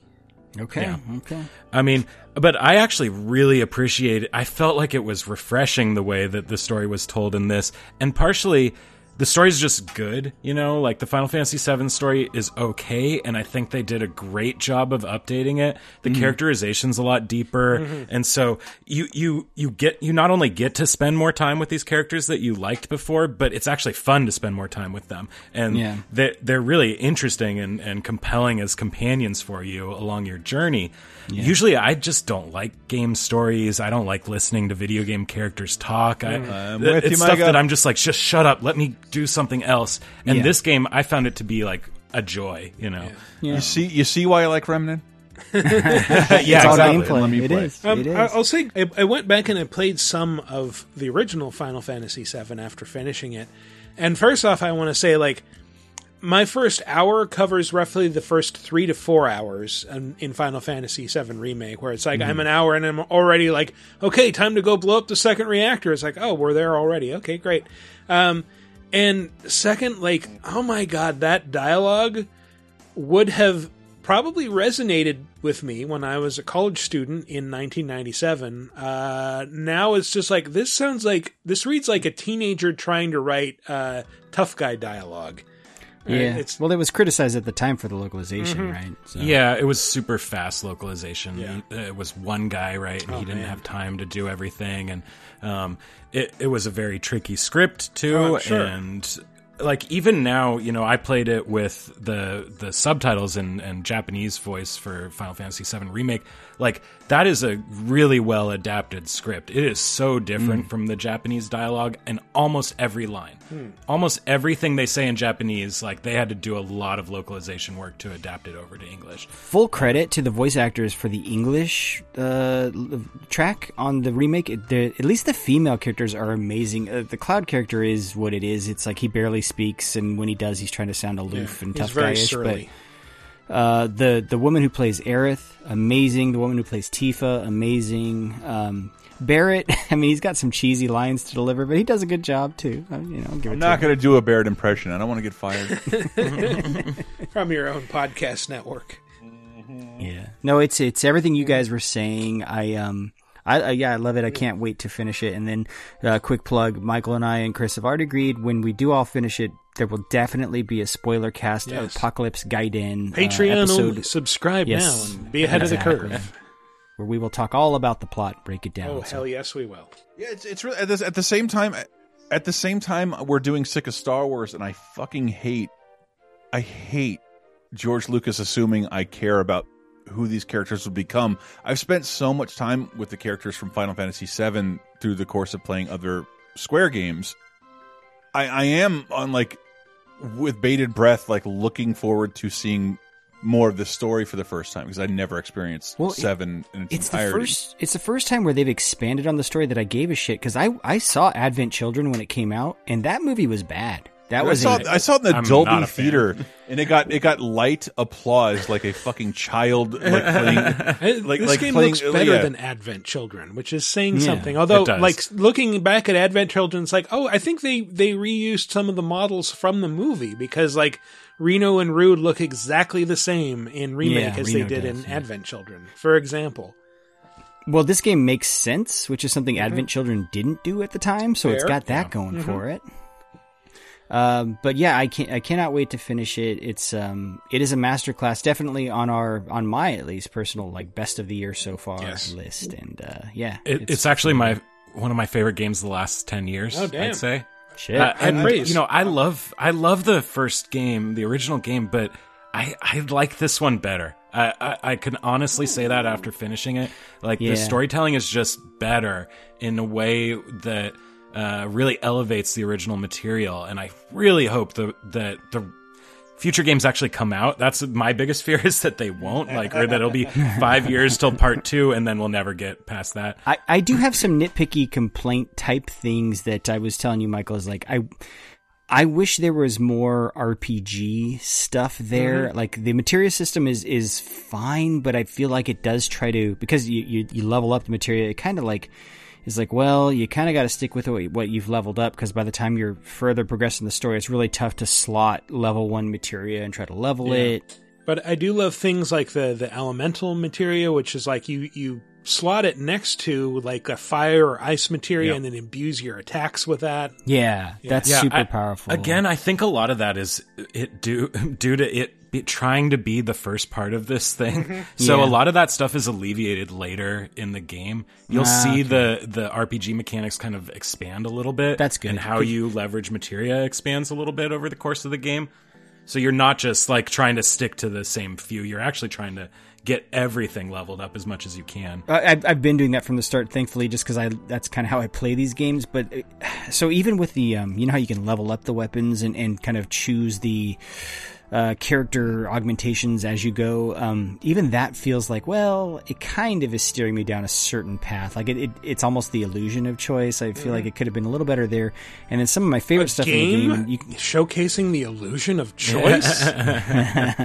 Some of my favorite parts in the game, and you can call me crazy, are the fetch questy stuff that they have you doing in like Sector 7 or even in Chapter 9, where it's like, I wish there were more sections where it stopped the story tube stuff and let you do some side mission stuff for a while. Like I could use a bit more of that in this game. But again, super nitpicky stuff. Like I mean, there's the specific times when it does that, and it says, "Hey, now it's time for side quests," and then it takes you back to the main story, and you start going again. But even then, I guess like in the game like Witcher 3, which is a little different, hard to compare because it's open world, is like I feel like I can choose to do that side stuff or go off and do something else. Whereas with 7 Remake, and I know this to be the case, it's like no, this is when you have to either do all of that stuff or you cannot go back to that stuff. Oh yeah, like you're just going to move on. You'll miss it for sure, and then you're like screwed. the only time you can miss I weapons. A side quest kind of stuck in my craw is like there's this part in Chapter 9 where there's this cowboy named Chocobo Sam, and he's like, all right, I set up some cool activities for you, so go have yourself a fun night. And then you go out and like within 5 minutes, I'm a pharmacist. Want to help me deliver medicine to sick people? Yeah. Like, no! But that's a quest line from the original, right? Was it? And even I'm then, pretty sure, yeah. Even then, you have to find like one specific person. And meanwhile, I've found in that area like 3 or 4 people throwing up in alleys. I'm like, oh, was I supposed to have been able to deliver medicine to all of these guys, and I just couldn't? It's actually based on the levels of your materia at that really? point. So it's based on one of them's based on your your fire materia. When you go to the restaurant, right, he asks you to like assess you try and diagnose the problem there, and then you go to the pharmacy, and that's based on your cleansing materia. That part of the game is actually I've read now, just to spoil it a little bit for you guys, and it's not a story spoiler, is like depending on some choices you make in Chapter 9, you'll either be doing missions for Chocobo Sam, which it sounds like Michael, you and I were, or Madam M. Who is a massage and if parlor. you want 100% the game, you have to beat it and then go back and do the other. I was just surprised that the sexy hand massage parlor is just a place where they massage your hands. Yeah, I mean that's the joke, right? It's really funny. I found it hilarious, but I had no idea my dad was telling the truth. Yeah. So sorry to go on. Yeah. I feel like 7 deserves us, really. You kind of ran. And it deserves a whole other secret episode, which we'll do. Nice. For now, though, anybody else besides me play Phantasy Star Online 2? It's free. I downloaded it. I just could not I could not bring myself to playing this thing. I was I'll play it when it comes to PC. Why would we play this game now? Because it's free. And it's a lot like Final Fantasy Online 1. Except that there's more characters and a lot more chat in the early parts of the game. Are you saying I need the modem expansion for my Dreamcast? You do. You need to buy the modem expansion and the special keyboard that plugs into your Dreamcast. Oh, man, if Phantasy Star Online 1 wasn't one of the best experiences I ever had gaming, Yeah, because it was new. Yeah. It's the genre has since progressed past it. You know, I don't know. I will eventually play this, but it just feels so old and looks so old compared to other fine. things. It's very hacky slashy. Okay. I've always been interested to check it out. I mean, it's been like one of those holy grail games, so why not try it once it's here? Sure. Yeah. And let's see, what else? We've talked about Trials of Mana, XCOM Chimera Squad, the surprise XCOM game that was first announced last week. If you have any interest, buy it now. It's under that promo pricing. It's $10 now. It's going to be $20 later. Yeah. So if you want it, get it now. Is this like a traditional XCOM combat, or traditional, like a modern traditional XCOM game? A little bit in that how it plays, yes, but you play as both humans and aliens. Yeah, the Chimeras. Well, they were sort of introduced in War of the Chosen, I think, the XCOM expansion, where you meet there are half human, half alien defectors who join your side. Yeah. Yeah, it's I don't even know what to call this. It feels to me like let's call it a standalone expansion. Like it very much feels like that. Like it's not meant to be a true sequel. It seems like it's a shorter experience than 2. But it's been a while since 2 now. It's been, 5 years, 4 years? So why not? Yeah. You know? But it's cool that it's out, but it was the reveal was a little strange. Like we're getting into that's like a mobile game. Like the space with mobile games from announce to launch is typically very short, like a couple weeks at most. So this is a little odd. Do you know anything about Predator Hunting Grounds? Well, I know it's an asymmetrical multiplayer game where one person plays from the Predator. people who made Friday the 13th game. It was fucking great, right? Yeah. All right, cool. Yeah. I did not hear kind things after the beta that ran earlier in the month, but hey, when was the last time we had a Predator game even to talk about? So why not? You know? We're a good Predator. It's a PS4 exclusive. That's so weird. Is it really? So weird to me. Yeah. And PC. PS4. That's weird because it's an American company, right? If it was a Japanese company, that seems to be what they do. And I know, but it's Sony published, I think. It's Sony published of a Disney property. Disney, love it. Shit. Jesus. Yeah. Sorry to bring that up. Disney needs the money, so hopefully it does well. I know. They have nothing on. They really don't have any way to make money right now. It's hilarious. Their biggest revenue streams are Disney their parks and their cruise lines, right? And those are both defunct right now. And their movie theaters are dead, and their TV stations are dying. Yeah. Good thing they have a streaming service that features Blackbeard's Ghost. Hell, I mean, yes. Peter Ustinov will help him win that track meet. That's a good Ustinov. Good job, dude. I love it. King John. I watched that movie so much as a kid. Stop give me that and Bedknobs and Broomsticks. I will watch Bedknobs and Broomsticks all fucking day long. Yes, I will watch Dick Van Lesbian in anything.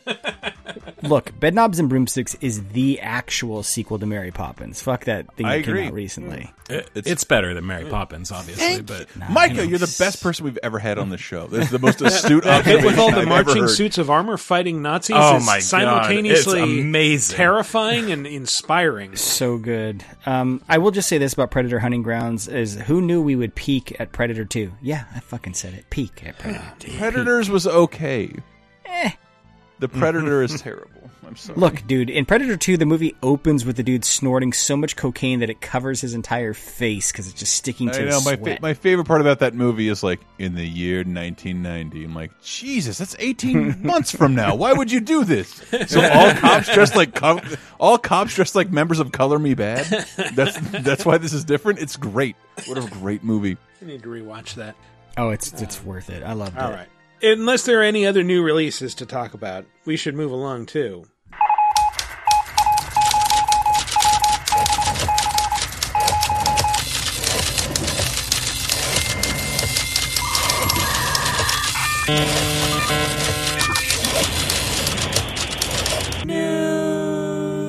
As I am wont to do the past few weeks, I would like to do news kind of I do a little bit of good news and then maybe some bad news and then kind of alternate off. Okay. You know what I mean? Right. You got to take the bad with the good. So I'm going to start with some good news to open up. COVID-19 has been pretty great for the games industry so far.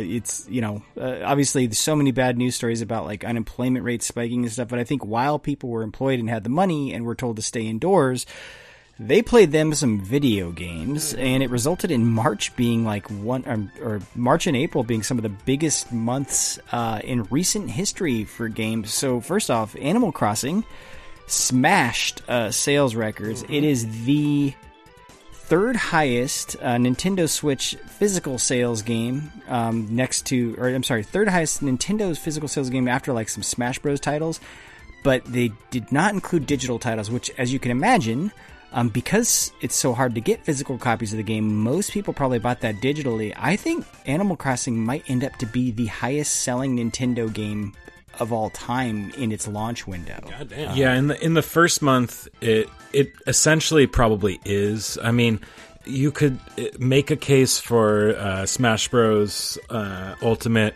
on Switch because that had 20 days of sales versus the 10 days that Animal Crossing had. Yeah. But this thing has already sold, I want to say it's like 5 million Even copies legendary alpha male Paul F. Tompkins has been tweeting about his experiences with the children's animal game. So, oh, really? I mean, Nice. if you haven't seen the sad late-night monologues occurring from the host living room, an Animal Crossing punchline occurs every other sentence. Wow. Just because, like, it is Animal Crossing has never been a household name, and right now it is. Well, sales of this version have outsold lifetime sales of every other Animal Crossing game to date. Wow. Think about that shit. I don't disagree. Because I remember New Leaf.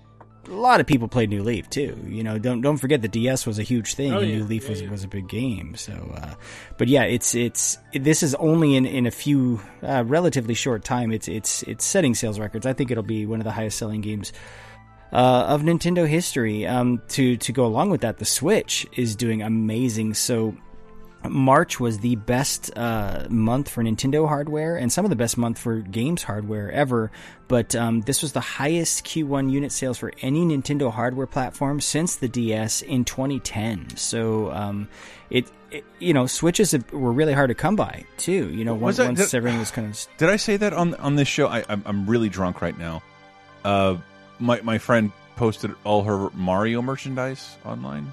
Did I say that? No. Her 6-year-old son's Mario. He's stuck in a house and he just piled all of his Mario stuff because he's obsessed with Mario. He's 6 years old, and I just took a picture of like almost any corner of my house. I'm like, yeah, it gets a little sadder when you're an adult. And underneath her picture it was like, where did you get all that stuff? Can my kid come over to your house? Oh my God, where did you get Nintendo stuff right now? There's it didn't occur to them like I've been, collecting Nintendo stuff over a period of like 50 fucking years. Yeah. But like, also like, where did you get Nintendo? Like, I want to get the Switch so bad. And like, I just heard from all these fucking mothers who can't find a Switch anywhere. Like the Switch is gone. I read something like that. There's like a bunch of, somebody figured out there's a ton of reseller bots that will just buy it out the second it goes on sale. And for whatever reason, they're only targeting the console version. They're not targeting the Switch Lite. So you can apparently still get those. Yeah. Yeah, the Switch Lite just doesn't flip for as much. So another one of my Facebook posts showcased the Final Fantasy VII Remake physical version is already going on eBay for like $180. Even though, like, where I'm at, I saw it today in public. But like, if you're not in a larger city, like with a store that's open, like what the fuck are you gonna do? And there's certain people who won't buy digital at all, and it's very strange. That feels like way more of the Mad Max society of quarantine or of a plague should drive you to, where a game that cost me $55 is costing people $200. Yeah. And they're spending it because they want to play freaking video games. Yes. Well, yeah, because they have nothing else to do. Here's to give you an indication. Like, so this year so far had been a down year because it was the end of the console generation, for Xbox One and PS4. But in March alone, hardware sales were up 63% from March 2019.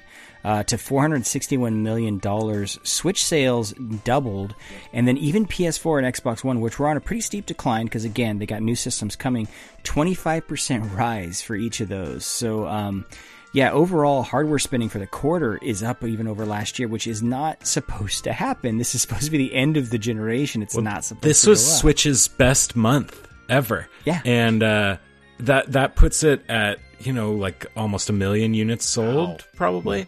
In a month. Yeah.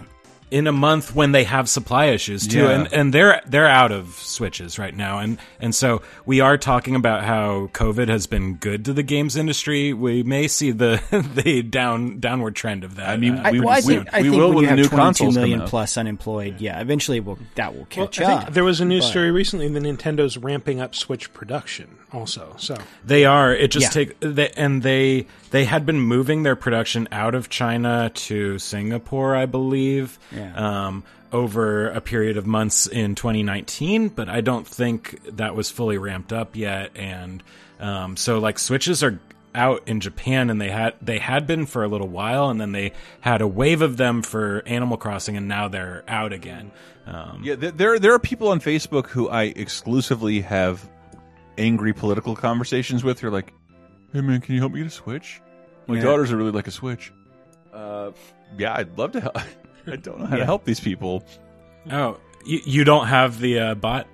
Yeah, there you go. So again, a little bad news now. And this is mostly bad news for NVIDIA. So GeForce Now keeps losing more and more games. So this time, Warner Brothers, Xbox Game Studios, Codemasters, and Klee Entertainment all removed games by Friday, April 24th. So today, as you're listening to this. And all NVIDIA could say in their official statement about the matter was, and this is the saddest shit I've ever seen in an official statement, "We hope they'll return in the future." Like, that was how I think that what they're saying there is they're probably negotiating. I'm they're sure. trying to negotiate contracts, right, to get everyone back. Understand, because like GeForce Now is not like a centralized streaming service like Stadia. You have to have bought the games on something like Steam for it to work. It's a digital locker. I think Stadia probably has better sales pitches or something to these publishers. We've talked about this on the show. Like, if you truly understand how GeForce Now works, it feels to me like NVIDIA is getting fucked because they are not. They are. They are basically, the publishers are trying to double charge. It's like they're getting the money from the Steam sales of those games, because all GeForce Now is play your Steam library from the cloud. Yep. And now it seems like, because they're pulling these games out, they're charging NVIDIA for streaming rights to those things that they've already gotten money for, which does feel a little weird. Now, NVIDIA, like, the weird thing about this to me is, like, did they not see this coming? Like, because this all happened after the service went into its opening. They must have not done a good job. Again, I think this all comes back to like contracts and stuff. I think they weren't communicating well with publishers about what this service was going to be.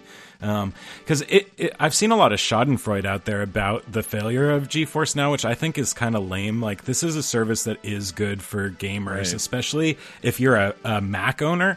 I have friends who only own Macs, and they can actually play PC games that way. I first played it actually on Mac. The beta was on Mac for years before they opened it up to PC. It's better. So, if you're a consumer who has invested for years and years in a Steam library, this is the better option, because it's like, well, you don't have to buy new shit. Whereas Stadia is like, you can't play anything unless you either A, subscribe to their premium tier, or B, buy it. It's weird. I always said, I think if NVIDIA wanted to fight this in court, they'd win. It would just take years. And if this is going to be the backlash, because it's all these people who just want to sell you a Switch version of the game you've already bought for $30. Yeah, they don't want you to have access to the game you paid for already on anything. On everything, which is what this is opening up things up to. The good news is, so I signed up for the premium tier of this, which we've talked about on the show before. It just kind of gets you. You don't have to wait in queues to play. You just get instant access. But anyone who had signed up, they were basically giving you a free trial until May. I got an email earlier this week, and Michael, you probably got the same one, where they're not going to start charging people now until June. So I think that, which they're realizing, like, oh shit, so many people are pulling their games off the service. We have to do something to people who are signing up so they don't just cancel before we start charging them. But it's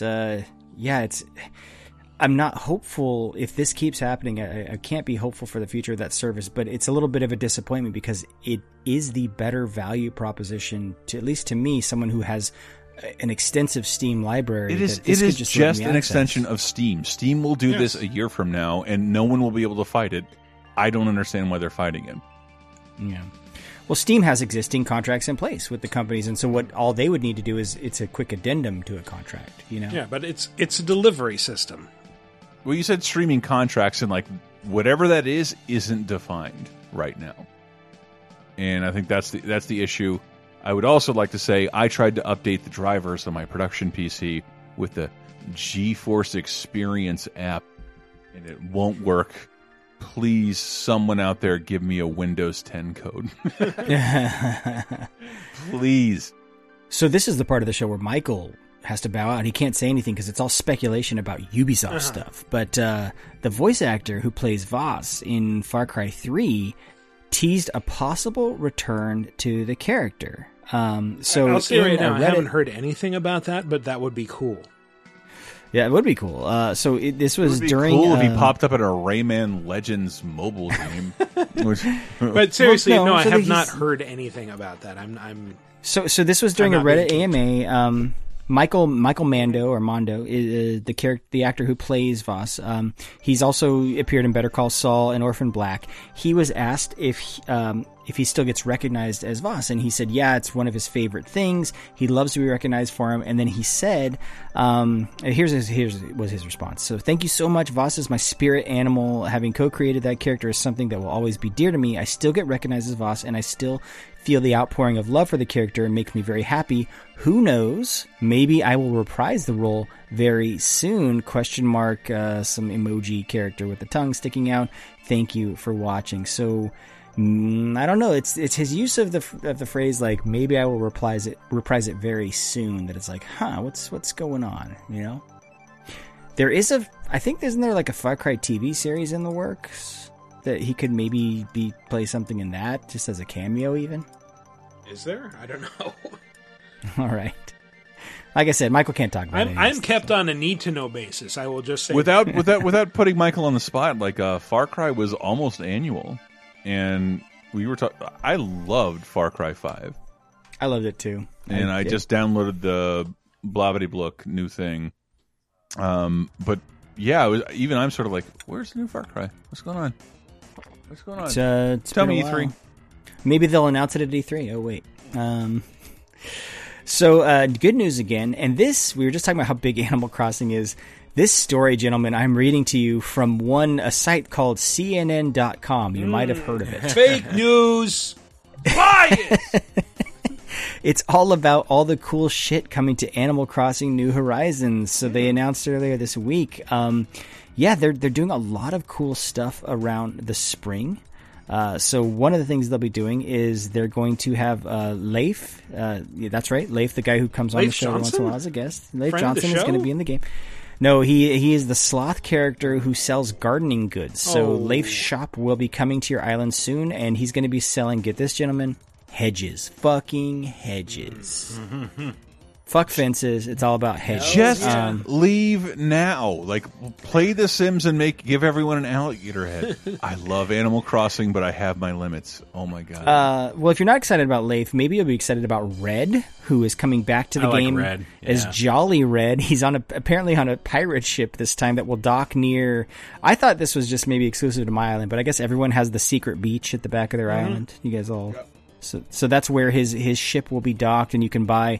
They're not confirming, but I can almost guarantee you'll be buying mostly counterfeit paintings. I've been to a ton of islands, and there's literally a parking space in like the left or right side of everyone's back island. But with those paintings comes the expansion of the museum. So Blathers is getting an expansion to his museum. There's going to be an art gallery. I just want to catch sharks so bad, but they're not in the northern hemisphere until June. But you can get a Finn Island and catch them. How do you go to Finn Island? It's one of the random items that appears with the island tours. Yeah. And then there's lots of events. So Nature Day is coming April. It's going to start on April 3rd and wrap on May 4th. And there's going to be all kinds of exclusive fun stuff there. Hopefully not eggs that take over everything. Fuck those eggs. Falcon egg. And then International Museum Day will be held from May 18th to 31st. And in this time, you're going to be exploring the museum to collect stamps based on different artifacts. And then coming in June, summer is wedding season, everyone, because, we'll all be going to weddings. The country will be open back up by then. We'll all be hitting the wedding scene, wedding circuit. Right. We will not be on phase 2 of the virus, what people talk about when they talk about Spanish flu, which was the second or third phase, which murdered everybody. So, yeah, in June, there's apparently a couple on, what's the dude who has that creepy island you can go to take pictures? Oh, that hippie dog guy, Harv or whatever. The hippie dog. Harvey. Puppy Chong. Yeah.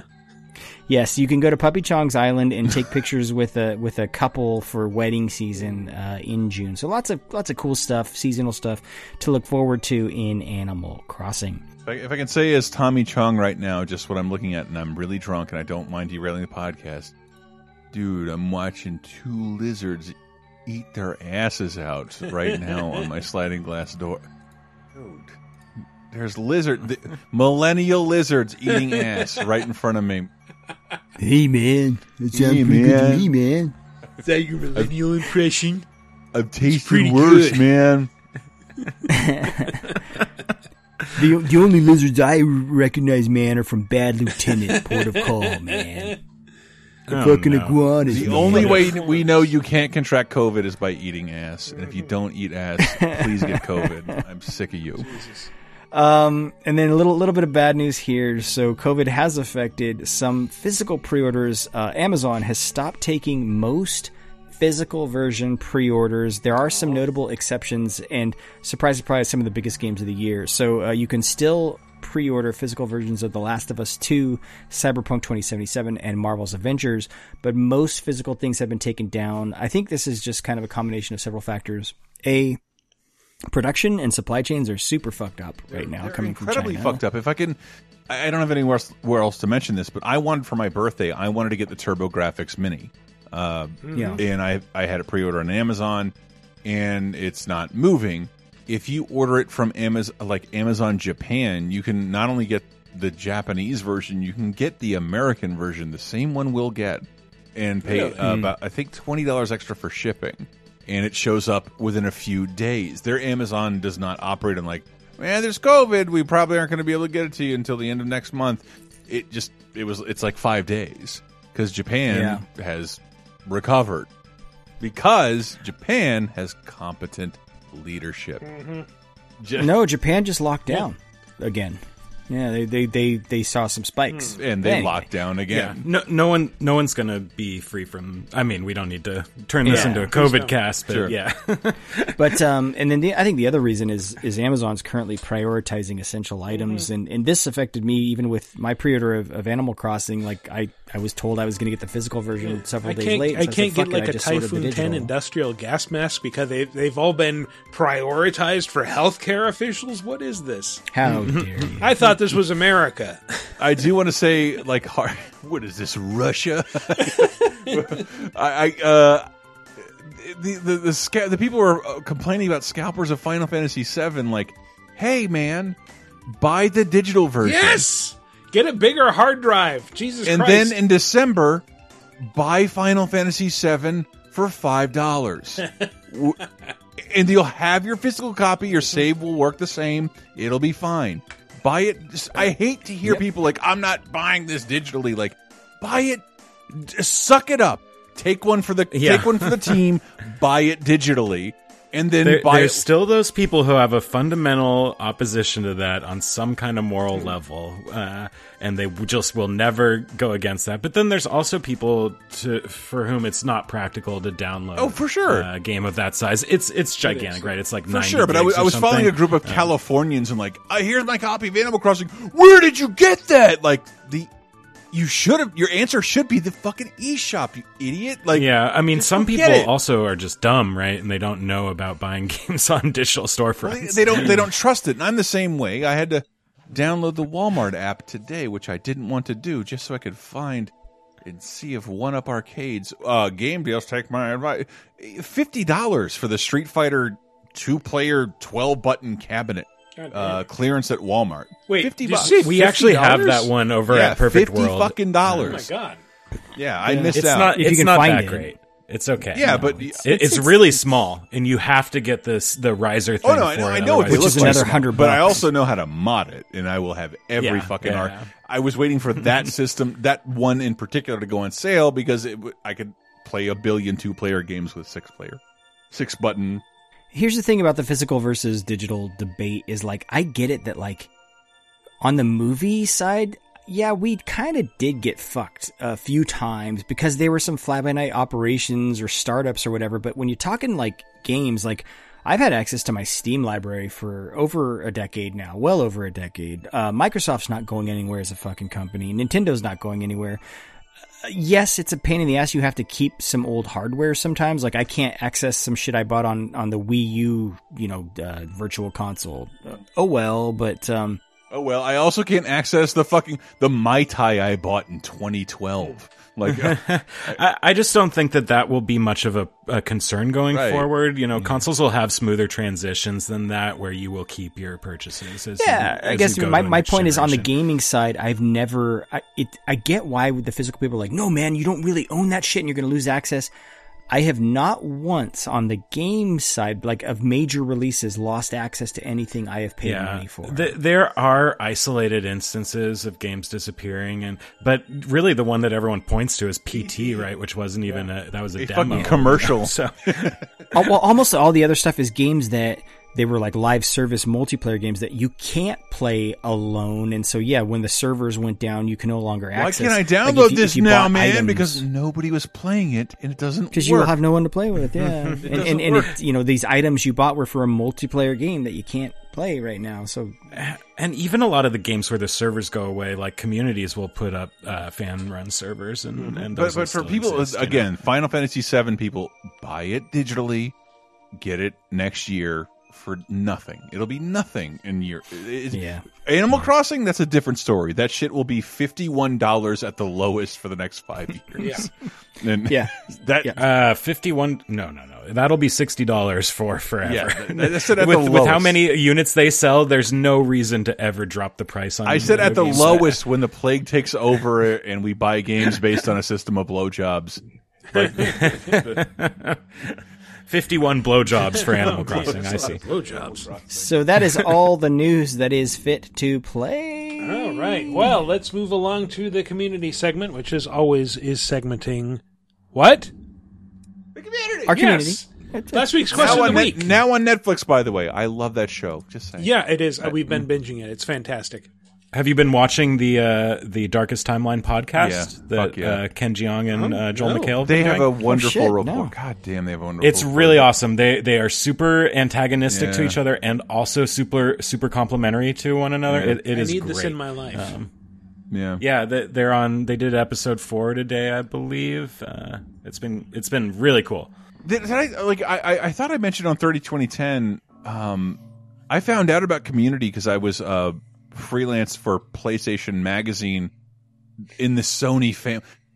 I will only mention this because, like, now watching the show, they can't use iPhones; they can only use Sony phones. So the phones they use in the show are the dumbest phones you've that's ever right. They seen use in like your life. Xperias. They're the worst. They're always using something with like a physical keypad in 2012.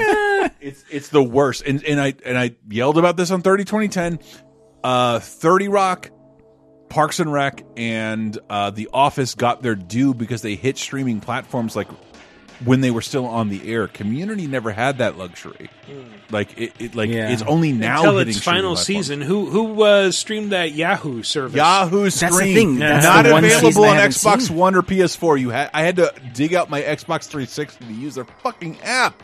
And they're So and guess I was what? going to ask, is the their ads Yahoo didn't work. season, is that on Netflix? Yeah, everything is on Yeah. Netflix, and I deeply love that show. Yeah. And it's very different, like streaming it, binging it, as opposed to watching it week by week, because you catch on to like the repeated jokes a lot more quickly. Yes. No, gentlemen, I started watching on Hulu. I'm a man of principle. I have to keep watching on Hulu so I can see the commercials. I owe it to myself to do this. You could have watched it on Yahoo's screen, which had no inventory and didn't show you commercials. And they had the balls to blame Community for it didn't make us any money. I never saw an ad when I watched it on your shit. They also apparently had tens of millions of viewers on Yahoo's screen, but they couldn't figure out how to monetize it correctly. You're Yahoo. You're idiots. So, last week's question of the week, as you might remember, was, do you prefer remakes or remasters? By which we mean, would you rather see a prettier version of the game you remember that plays the same, or do you want a whole new game with the same characters and story? Micah, you weren't here last week. Does that question stir anything within you? I think I would have had a different answer 2 weeks ago before I played Final Fantasy VII Remake. I think historically I would have said, no, I want something that sticks more true to the original source material. But now, after playing that game, I want them to fill in those gaps and expand on things. If I'm looking at other games and thinking oh my god, if they can do what they did with Final Fantasy VII Remake, think about a Xenogears remake that actually finishes that second disc. That would be insane. Can you imagine a real caveman land and fucking Chrono Trigger? But I think we were always okay with asking for re-releases. To ask any company to do what Square did with FF7 might never happen. I don't. It seems too good to be true. I think we're going to see it more often now. To be honest, I kind of have felt this generation. If there's one kind of thing I feel like it was known for, other than maybe live games, it is this has been a remake generation, and I can only see it happening more often. But I'm weirdly okay with it because the remakes, for the most part, have been so good. Really good. It's not like the movie industry. Most remakes in the movie industry fucking suck. Well, I think they recast it and try and make it they remake successful movies and then make shittier versions of them. It's funny, though. They didn't always suck, right? The Fly was a remake, and Invasion of the Body Snatchers was a remake, and those movies were awesome. Just incredible. There is no bad version of the Invasion of the Body Snatchers. No, it's true. It's just the remakes were all great in their own right? So, yeah. Mm-hmm. The Day the Earth Stood Still, we all know the Keanu Reeves remake, so way good. better. I prefer the John Hamm version all day. The Terminator remake of the 1932 classic, I Am Being Stalked by a Relentless Tin Robot. Are you making an Outer Limits reference? I can't tell. No, I'm just making shit up. James Cameron got sued by the Outer Limits because he stole the idea of Terminator. Oh, really? And they won. Huh. Well, interesting. Not first responder. You took pains to point this out, Matt, on VeggieGameApocalypse.com. Little Deuce Deuce, famous composer of Beep Beep I'm a Sheep, says, this might be a cop-out, but I prefer that a game either fully commit to being a faithful remake or a completely reimagined experience with different mechanics. Final Fantasy VII Remake might not be for me. It is for you. But I appreciate they're providing a new experience that's separate from the original. The main thing that bothers me is when a game is stuck halfway between a remake and a reimagination. I didn't like the DS version of Final Fantasy IV because it had just enough new stuff that it felt alienating and didn't really tap into the same nostalgia, but not enough new that it felt like I could appreciate it as a completely new experience. And to what I was saying... The Day the Earth Stood Still is a great example, and that came out on Blu-ray. One, I stole it from the PTOM offices. But two, it included the original remastered movie on the. That original movie is brilliant. Yeah, you weren't missing out on anything. And I bet you didn't have to hop around any spiked platforms in Stage 4 to unlock it. So I'm guessing there's probably a spike in FF7 sales, but if you just had a special edition that included FF7 with the remake, just do that.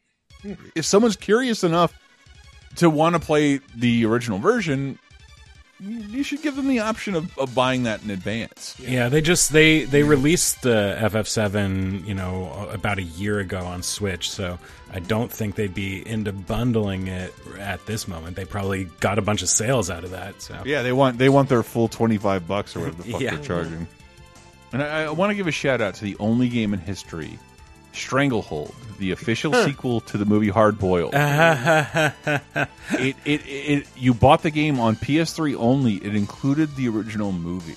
Oh, that's so cool. I didn't know that. And I don't know of any other example like that, other than like a couple of Disney cartoons and the special editions of Epic Mickey. Oddly enough, I work with some people that worked on that game, and when I found that out about them, I just gave them like a knowing nod and a wink. I was like, hell yeah. That game is delicious. You'd be proud of that shit. It is delicious. Eat Stranglehold. Eat it with your eyes and face and fingers. It's good. You can slide for like 200 yards on just counters full of fucking food and shit in that game. It's amazing. It's exactly what you want from a hard-boiled game. And it's a shame. Doves everywhere. Special Doves edition. It's a shame that doesn't happen more, including previous versions and things like that. Because there was a deluxe edition of Final Fantasy, and like, hey, you get a chocobo, and like, man, I've been around. I don't know what the fuck that means or what it does. I also know if it meant anything, it'd be in the real game. Yeah, it didn't mean anything. It's hilarious. But if you said like Doom was like, you'll get Doom 64 if you pre-order, I'm like, okay. Okay, yeah, this is a totally separate question, but do you all buy special editions of video games ever? I actually never, ever do that. I would never buy one. I'm not an idiot. I'm not a moron. I haven't in a very long time.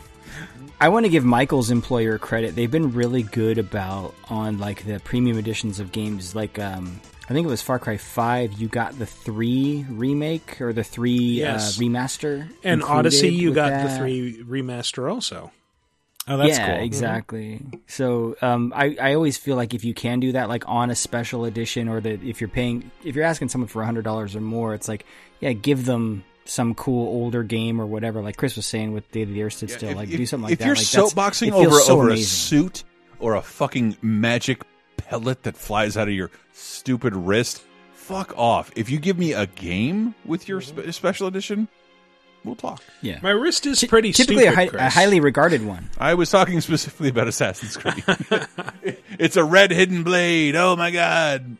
And most of the time, it's stuff that they're not charging you more than like $5 to $10 for anyway on its own, right? But just by putting it in there, you're like, "Fuck, that's amazing." I love it. It feels freeing that like I don't ever need to look through a special. Like if it's not like a Rock Band type game, like I'll never need your special edition.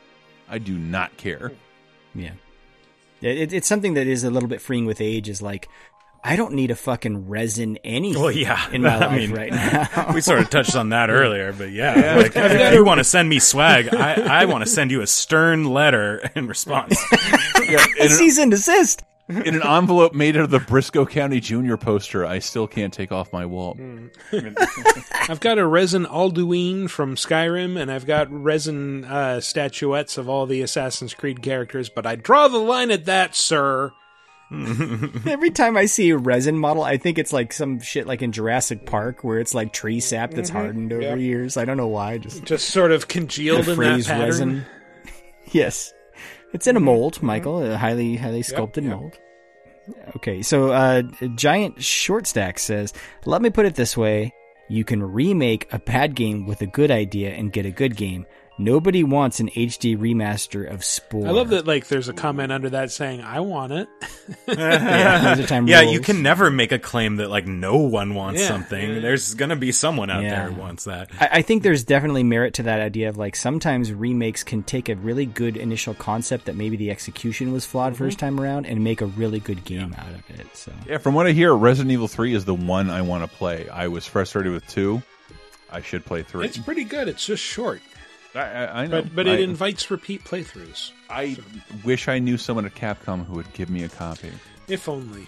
If only they knew I did a podcast. You fucking assholes. All right, we've got a few video responses. First up is RedRock963, who says... Hey VGA, it is RedRock963 with a couch full of kitties and a freshly shorn quarantine cut on this fine Monday afternoon, talking about whether or not I prefer remakes to remasters. I actually prefer remakes, mostly because, especially with a lot of older games like Metroid 2 or Pokemon, the old games just feel really dated and archaic, and I like that remakes kind of bring things into the modern age. For example, like the first Pokemon games are a pain in the ass to play, but the ones that they've remade, like Fire Red and Leaf Green or Omega Ruby and Alpha Sapphire, they like really brought their A game in with having the experience share and just all of those neat little bells and whistles in the modern games that just make them so much better to play. And in the case of Samus Returns, like Metroid 2 went from being my least favorite Metroid game to Samus Returns being one of my favorites, if not my favorite, aside from Super Metroid. So I guess it really depends on the age of the game. Also, the most superior version of the very first Final Fantasy game is on the PSP, and it is a remake from the ground up and gets rid of those archaic spell charges that kind of make the older games really a bitch to play.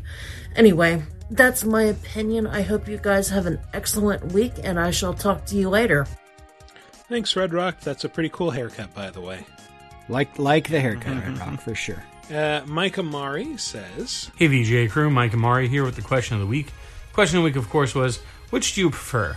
Remasters or remakes when it comes to releasing the old games as new releases? Quite honestly, I think there's not one clear-cut answer here. It's really a continuum. It depends on how it's being presented. On one hand, for lower-end prices, I like things like the remasters of the older Final Fantasy games, Final Fantasy 7, 8, and 9, that have been released on modern consoles are great because you get the original game for a very low price that's been up-res to look pretty decently on your new machine. Plus, it has some quality of life improvements. That, more than anything, is what I love about the current crop of remasters for things like this, is you're doing a little bit of extra work on the remasters for a smaller price point so that you can enjoy this classic game that you loved without having to have all the same pain points you had the last time. On the flip side, if you're going to be charging me like $60 for a release or anywhere between $40 and up, I'm going to look for a full-on remake out of that. And I do love the remakes.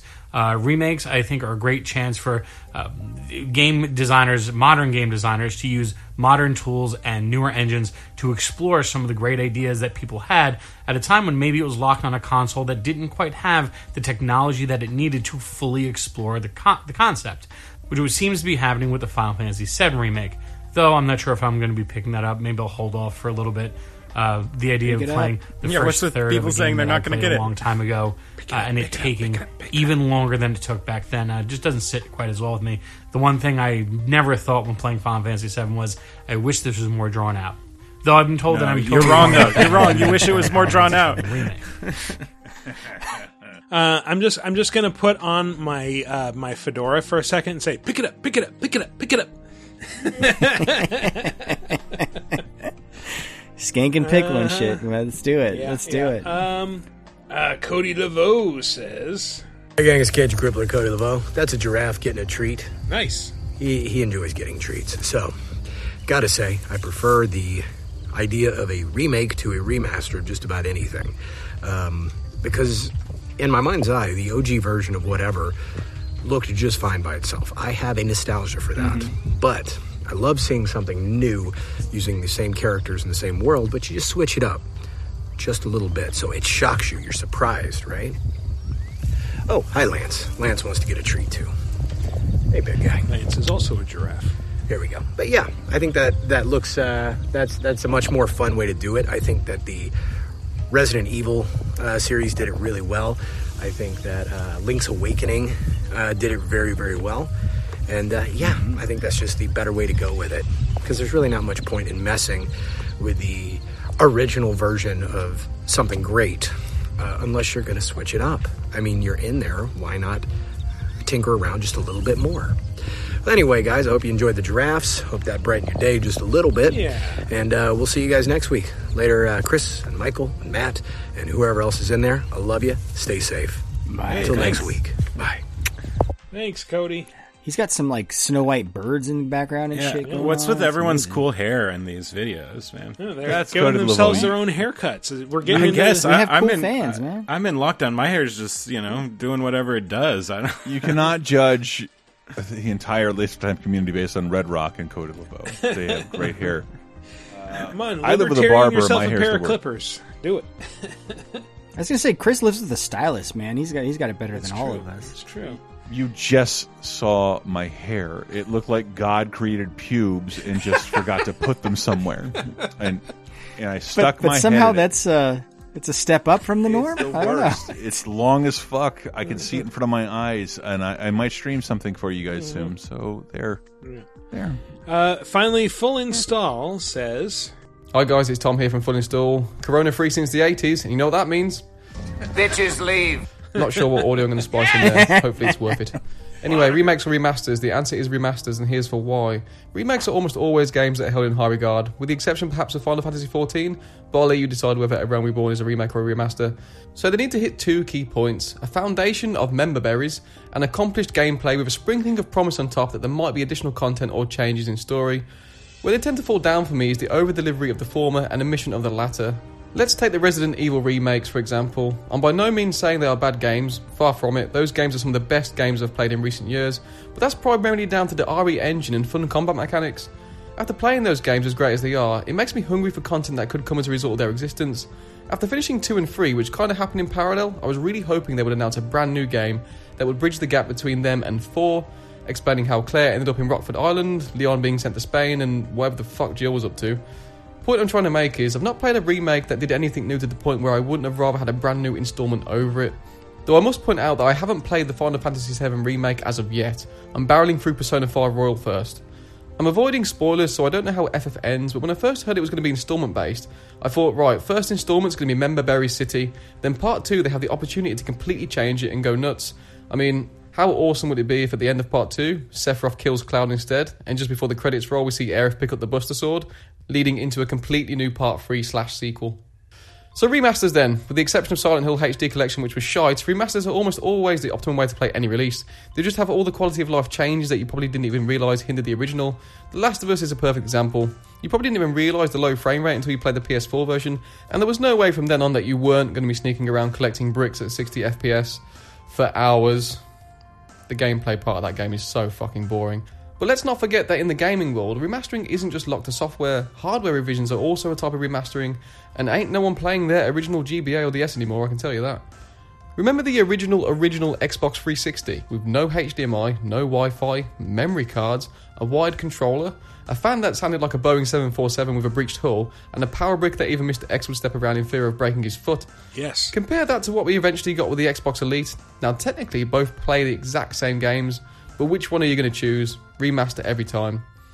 Cheers guys, sorry if this has been a bit of a long one, but to make up for it, here's Keanu Reeves saying some bullshit from a random film. I want room service! What is that, Johnny Mnemonic there or something? Possibly, yeah. Johnny Mnemonic. Can I just point out a couple things? Full Install says nuts, like Veruca Salt's dad, which is amazing. Veruca, sweetheart. And B, he just made me nostalgic for Member Berries, which is all sorts of layers of fucking irony. That was like, what, 20 years ago in the Member Berries episode? like 5 5, it feels like 20. It's been so long. God, the member berries were awesome. Like, you remember Chewbacca? He's so cool. Yeah. Member Berries. Do you remember when marriage between a man and a woman? Yeah. Wait, what? Member berries was awesome. And it explains every fucking... Never. Yeah. Okay, so new question of the week.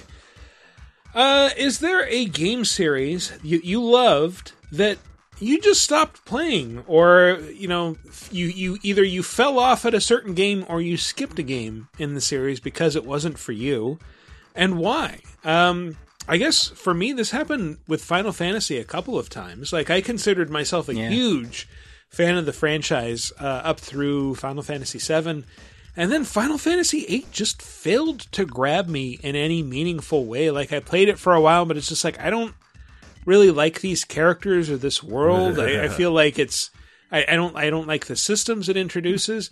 9 I loved, 10 was okay, and then 11 was like, this is a horrible MMO, just joyless. And then 12 was like, I couldn't play this at all. And the weird thing is, like, I get into arguments with fans of 12 because I keep telling this story of like the first time I played it, where I was like, this feels like MMO combat. I feel like I'm just hitting a button over and over again, like the same button, and I'm not really having any impact on the combat or anything that's going on.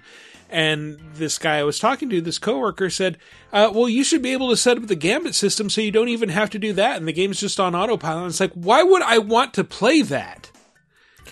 Yeah, people really love that game. I never even touched it because I was in a very similar spot to you where I loved Final Fantasy. I was a huge fan of that franchise, and then Final Fantasy VIII was just a desecration of everything that I liked about Final Fantasy, and I felt like it put me off so hard. The one thing I liked about Final Fantasy VIII was that you could hit the button to make the gunblade fire mid-stroke. That was kind of cool. I mean, cool. that was a really cool control implementation also, because you're pulling the trigger and stuff. But besides that was like the Britney Spears of Final Fantasy. It felt like teeny pop. Ain't nothing wrong with Britney. I know. And as I get older, I very much actually appreciate the Britney Spears oeuvre. I joke, but I actually agree with you guys. Something happened with the 12 release where I played the shit out of 10. 11 I avoided because I was not going to play a bad MMO when I was playing World of Warcraft already. But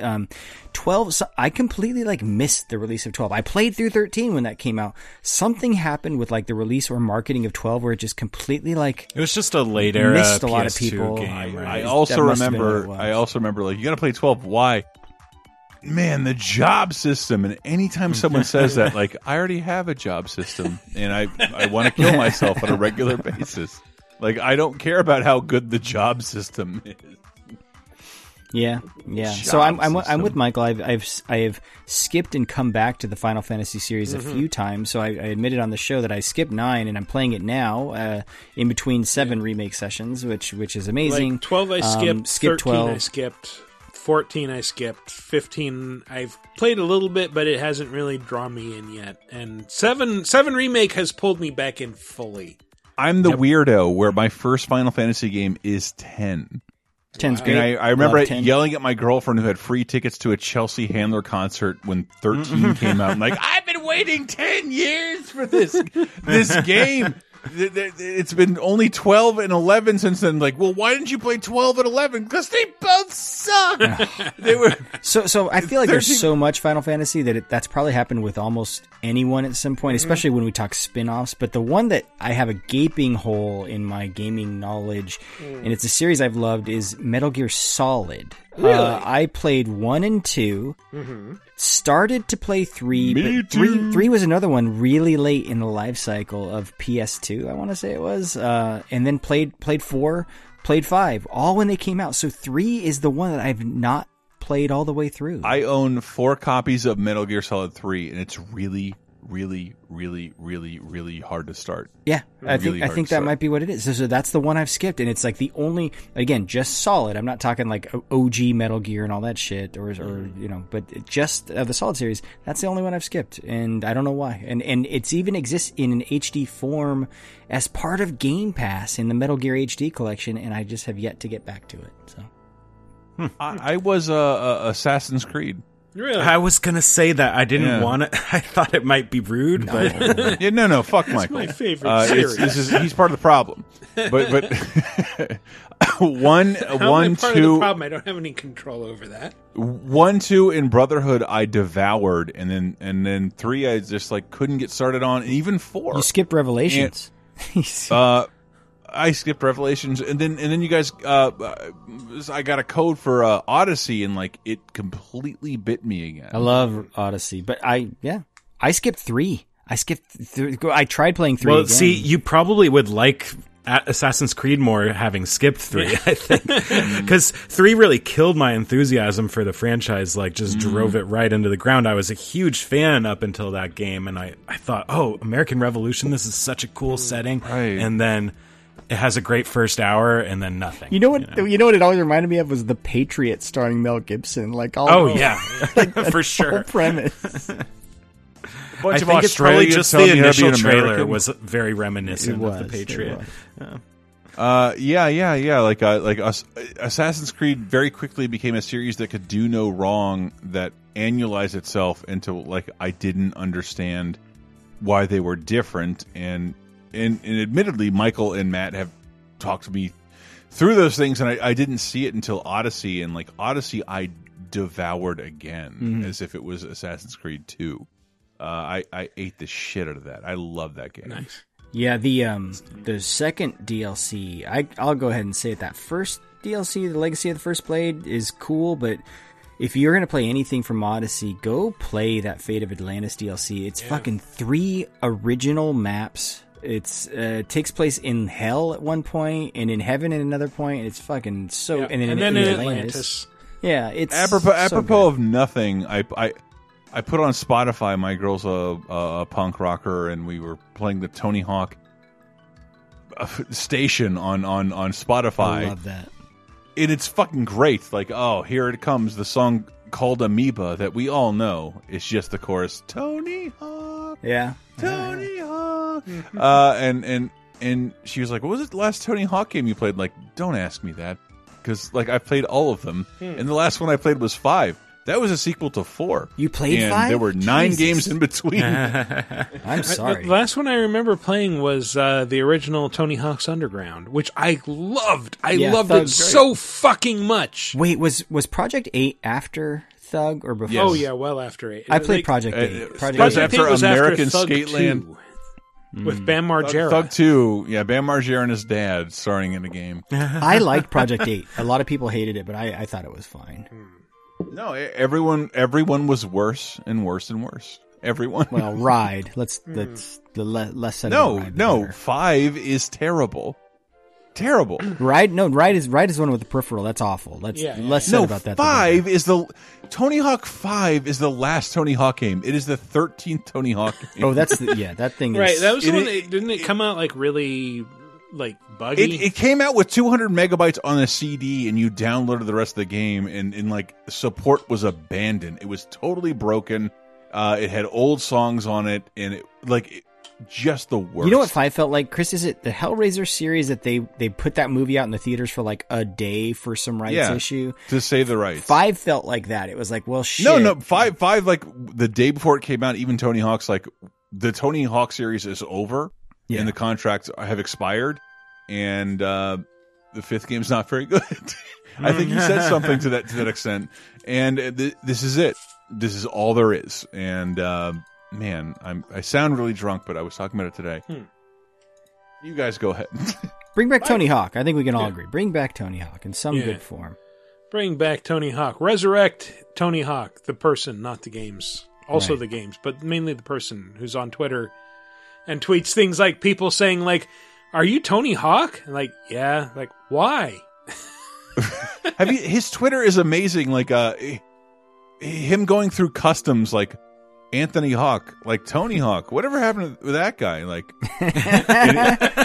and his response was this. I'm going to create like just a troll account that only knows him from his guest starring role in Gleaming the Cube, and I'll be like, wait, Tony Hawk, co-star of Gleaming the Cube, the Christian Slater vehicle from the 80s? Like, no, you should be like, Tony Hawk, wasn't he a guest star on that one episode of the Tom Green show? And my girlfriend who skates is like, why do you have like multiple skateboards signed by Tony Hawk? I'm like, because Tony Hawk's really cool. Like, why haven't you met him yet? Why don't you have his signed skateboards? That's right. He had an annual game series, and he was the nicest dude I've ever met in the entire, like, in any of these processes. Tony Hawk was awesome. Yep.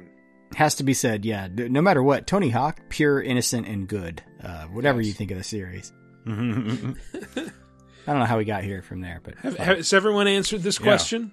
Yeah, I mean, I dove in on both Final Fantasy and Assassin's Creed, which were really two of the big ones that I dropped off on. Fair. Yeah. So, is there a game series that you loved that you stopped playing, or at a certain game, or just skipped a couple games? Let us know. Go to VidjagameApocalypse.com. Answer into the comments for episode 364.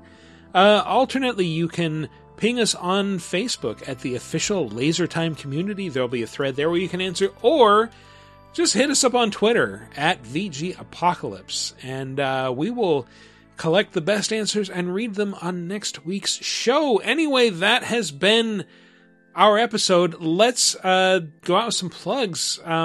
Micah, you're the guest. Is there anything you'd like people to pay attention to right now? Yeah, when does this go live? This doesn't go live tomorrow. Friday. Yeah, nice. So we would have already announced that we are doing a live streaming event to celebrate the release of the Remnant from the Ashes Swamps of Courses DLC, which comes out on the 28th of April. So tune in. We'll be on front page of Twitch, so just head over to Twitch. It's twitch.tv/Remnant Game. If we're not on the front page of Twitch, though we should be there. And check out the event. We have a bunch of the top streamers who had played Remnant all competing in our new game mode. Oh, you ain't seen me yet, brother. Is Remnant still on Game Pass? It is, yes. Yeah. Please play. Remnant is the best game I have played in a very, very long time. Is Micah, is SoFetch hosting that stream?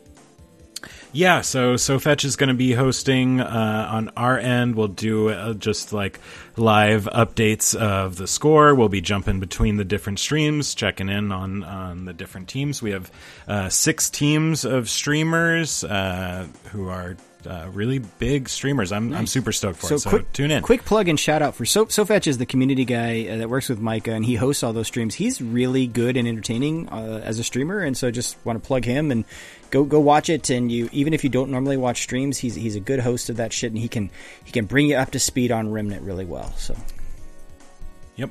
I mean, my favorite thing about Remnant is that it doesn't. It steers away from lore and stupid horseshit so well, and yet you can still find it. It's very Dark Souls. It's Dark Souls with guns without being so explicit about it. But that's what it is. God damn, I love it. It makes it all gameplay. All gameplay. Yeah. Cool. And I can't say more nice things about that. And even as they praise Final Fantasy VII, which seems to want me to do the jitterbug with my circle and square button. Yeah. And which, by the way, that dance sequence is fucking amazing.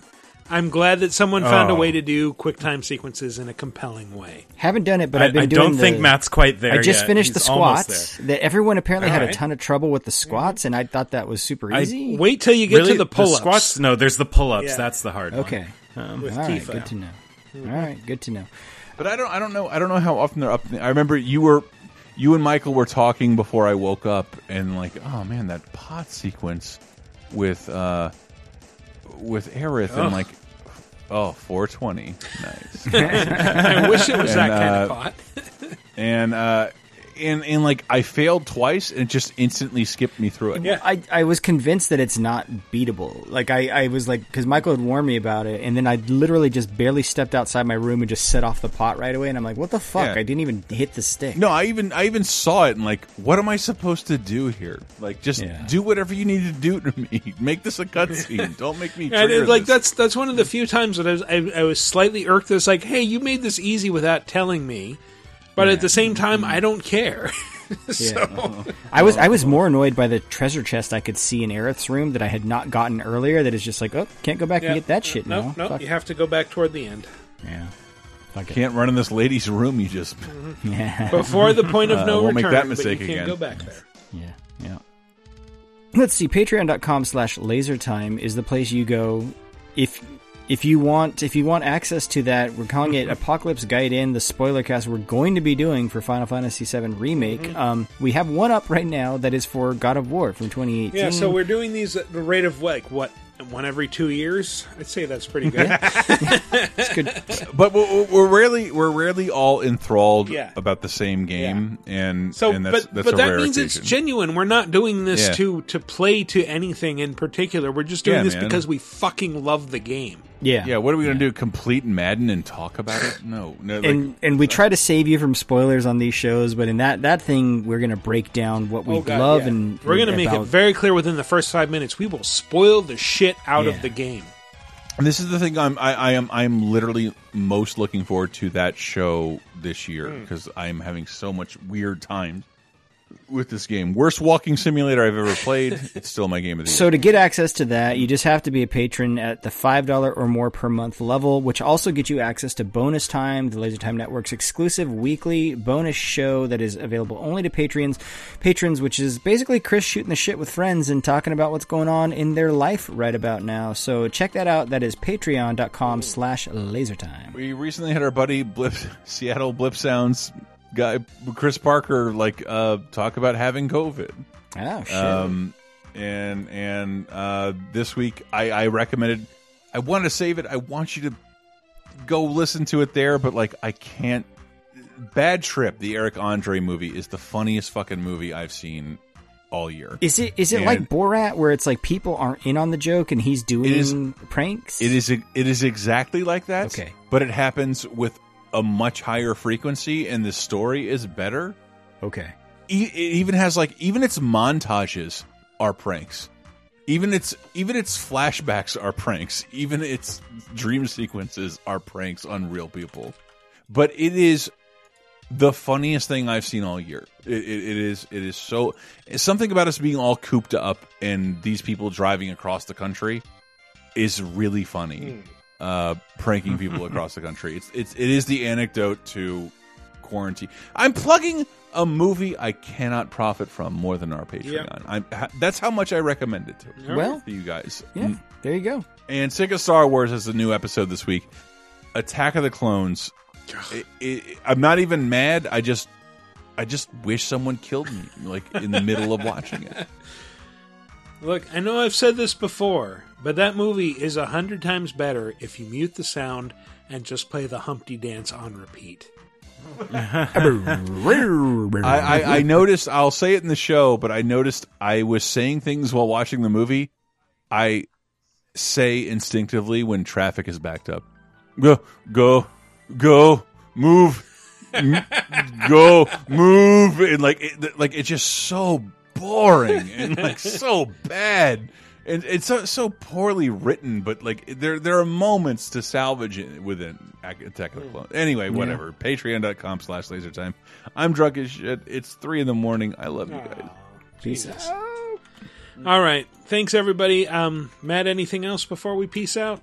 No, patreon.com/lasertime. That's where you get access to all the cool shit. As always, visit us online at VGAmeApocalypse.com. Ping us on Twitter at VGApocalypse, and follow me personally at WikiParas, because very rarely I will say funny shit. Anyway, that's been our show. Thanks for listening this long, everybody. We'll see you next week.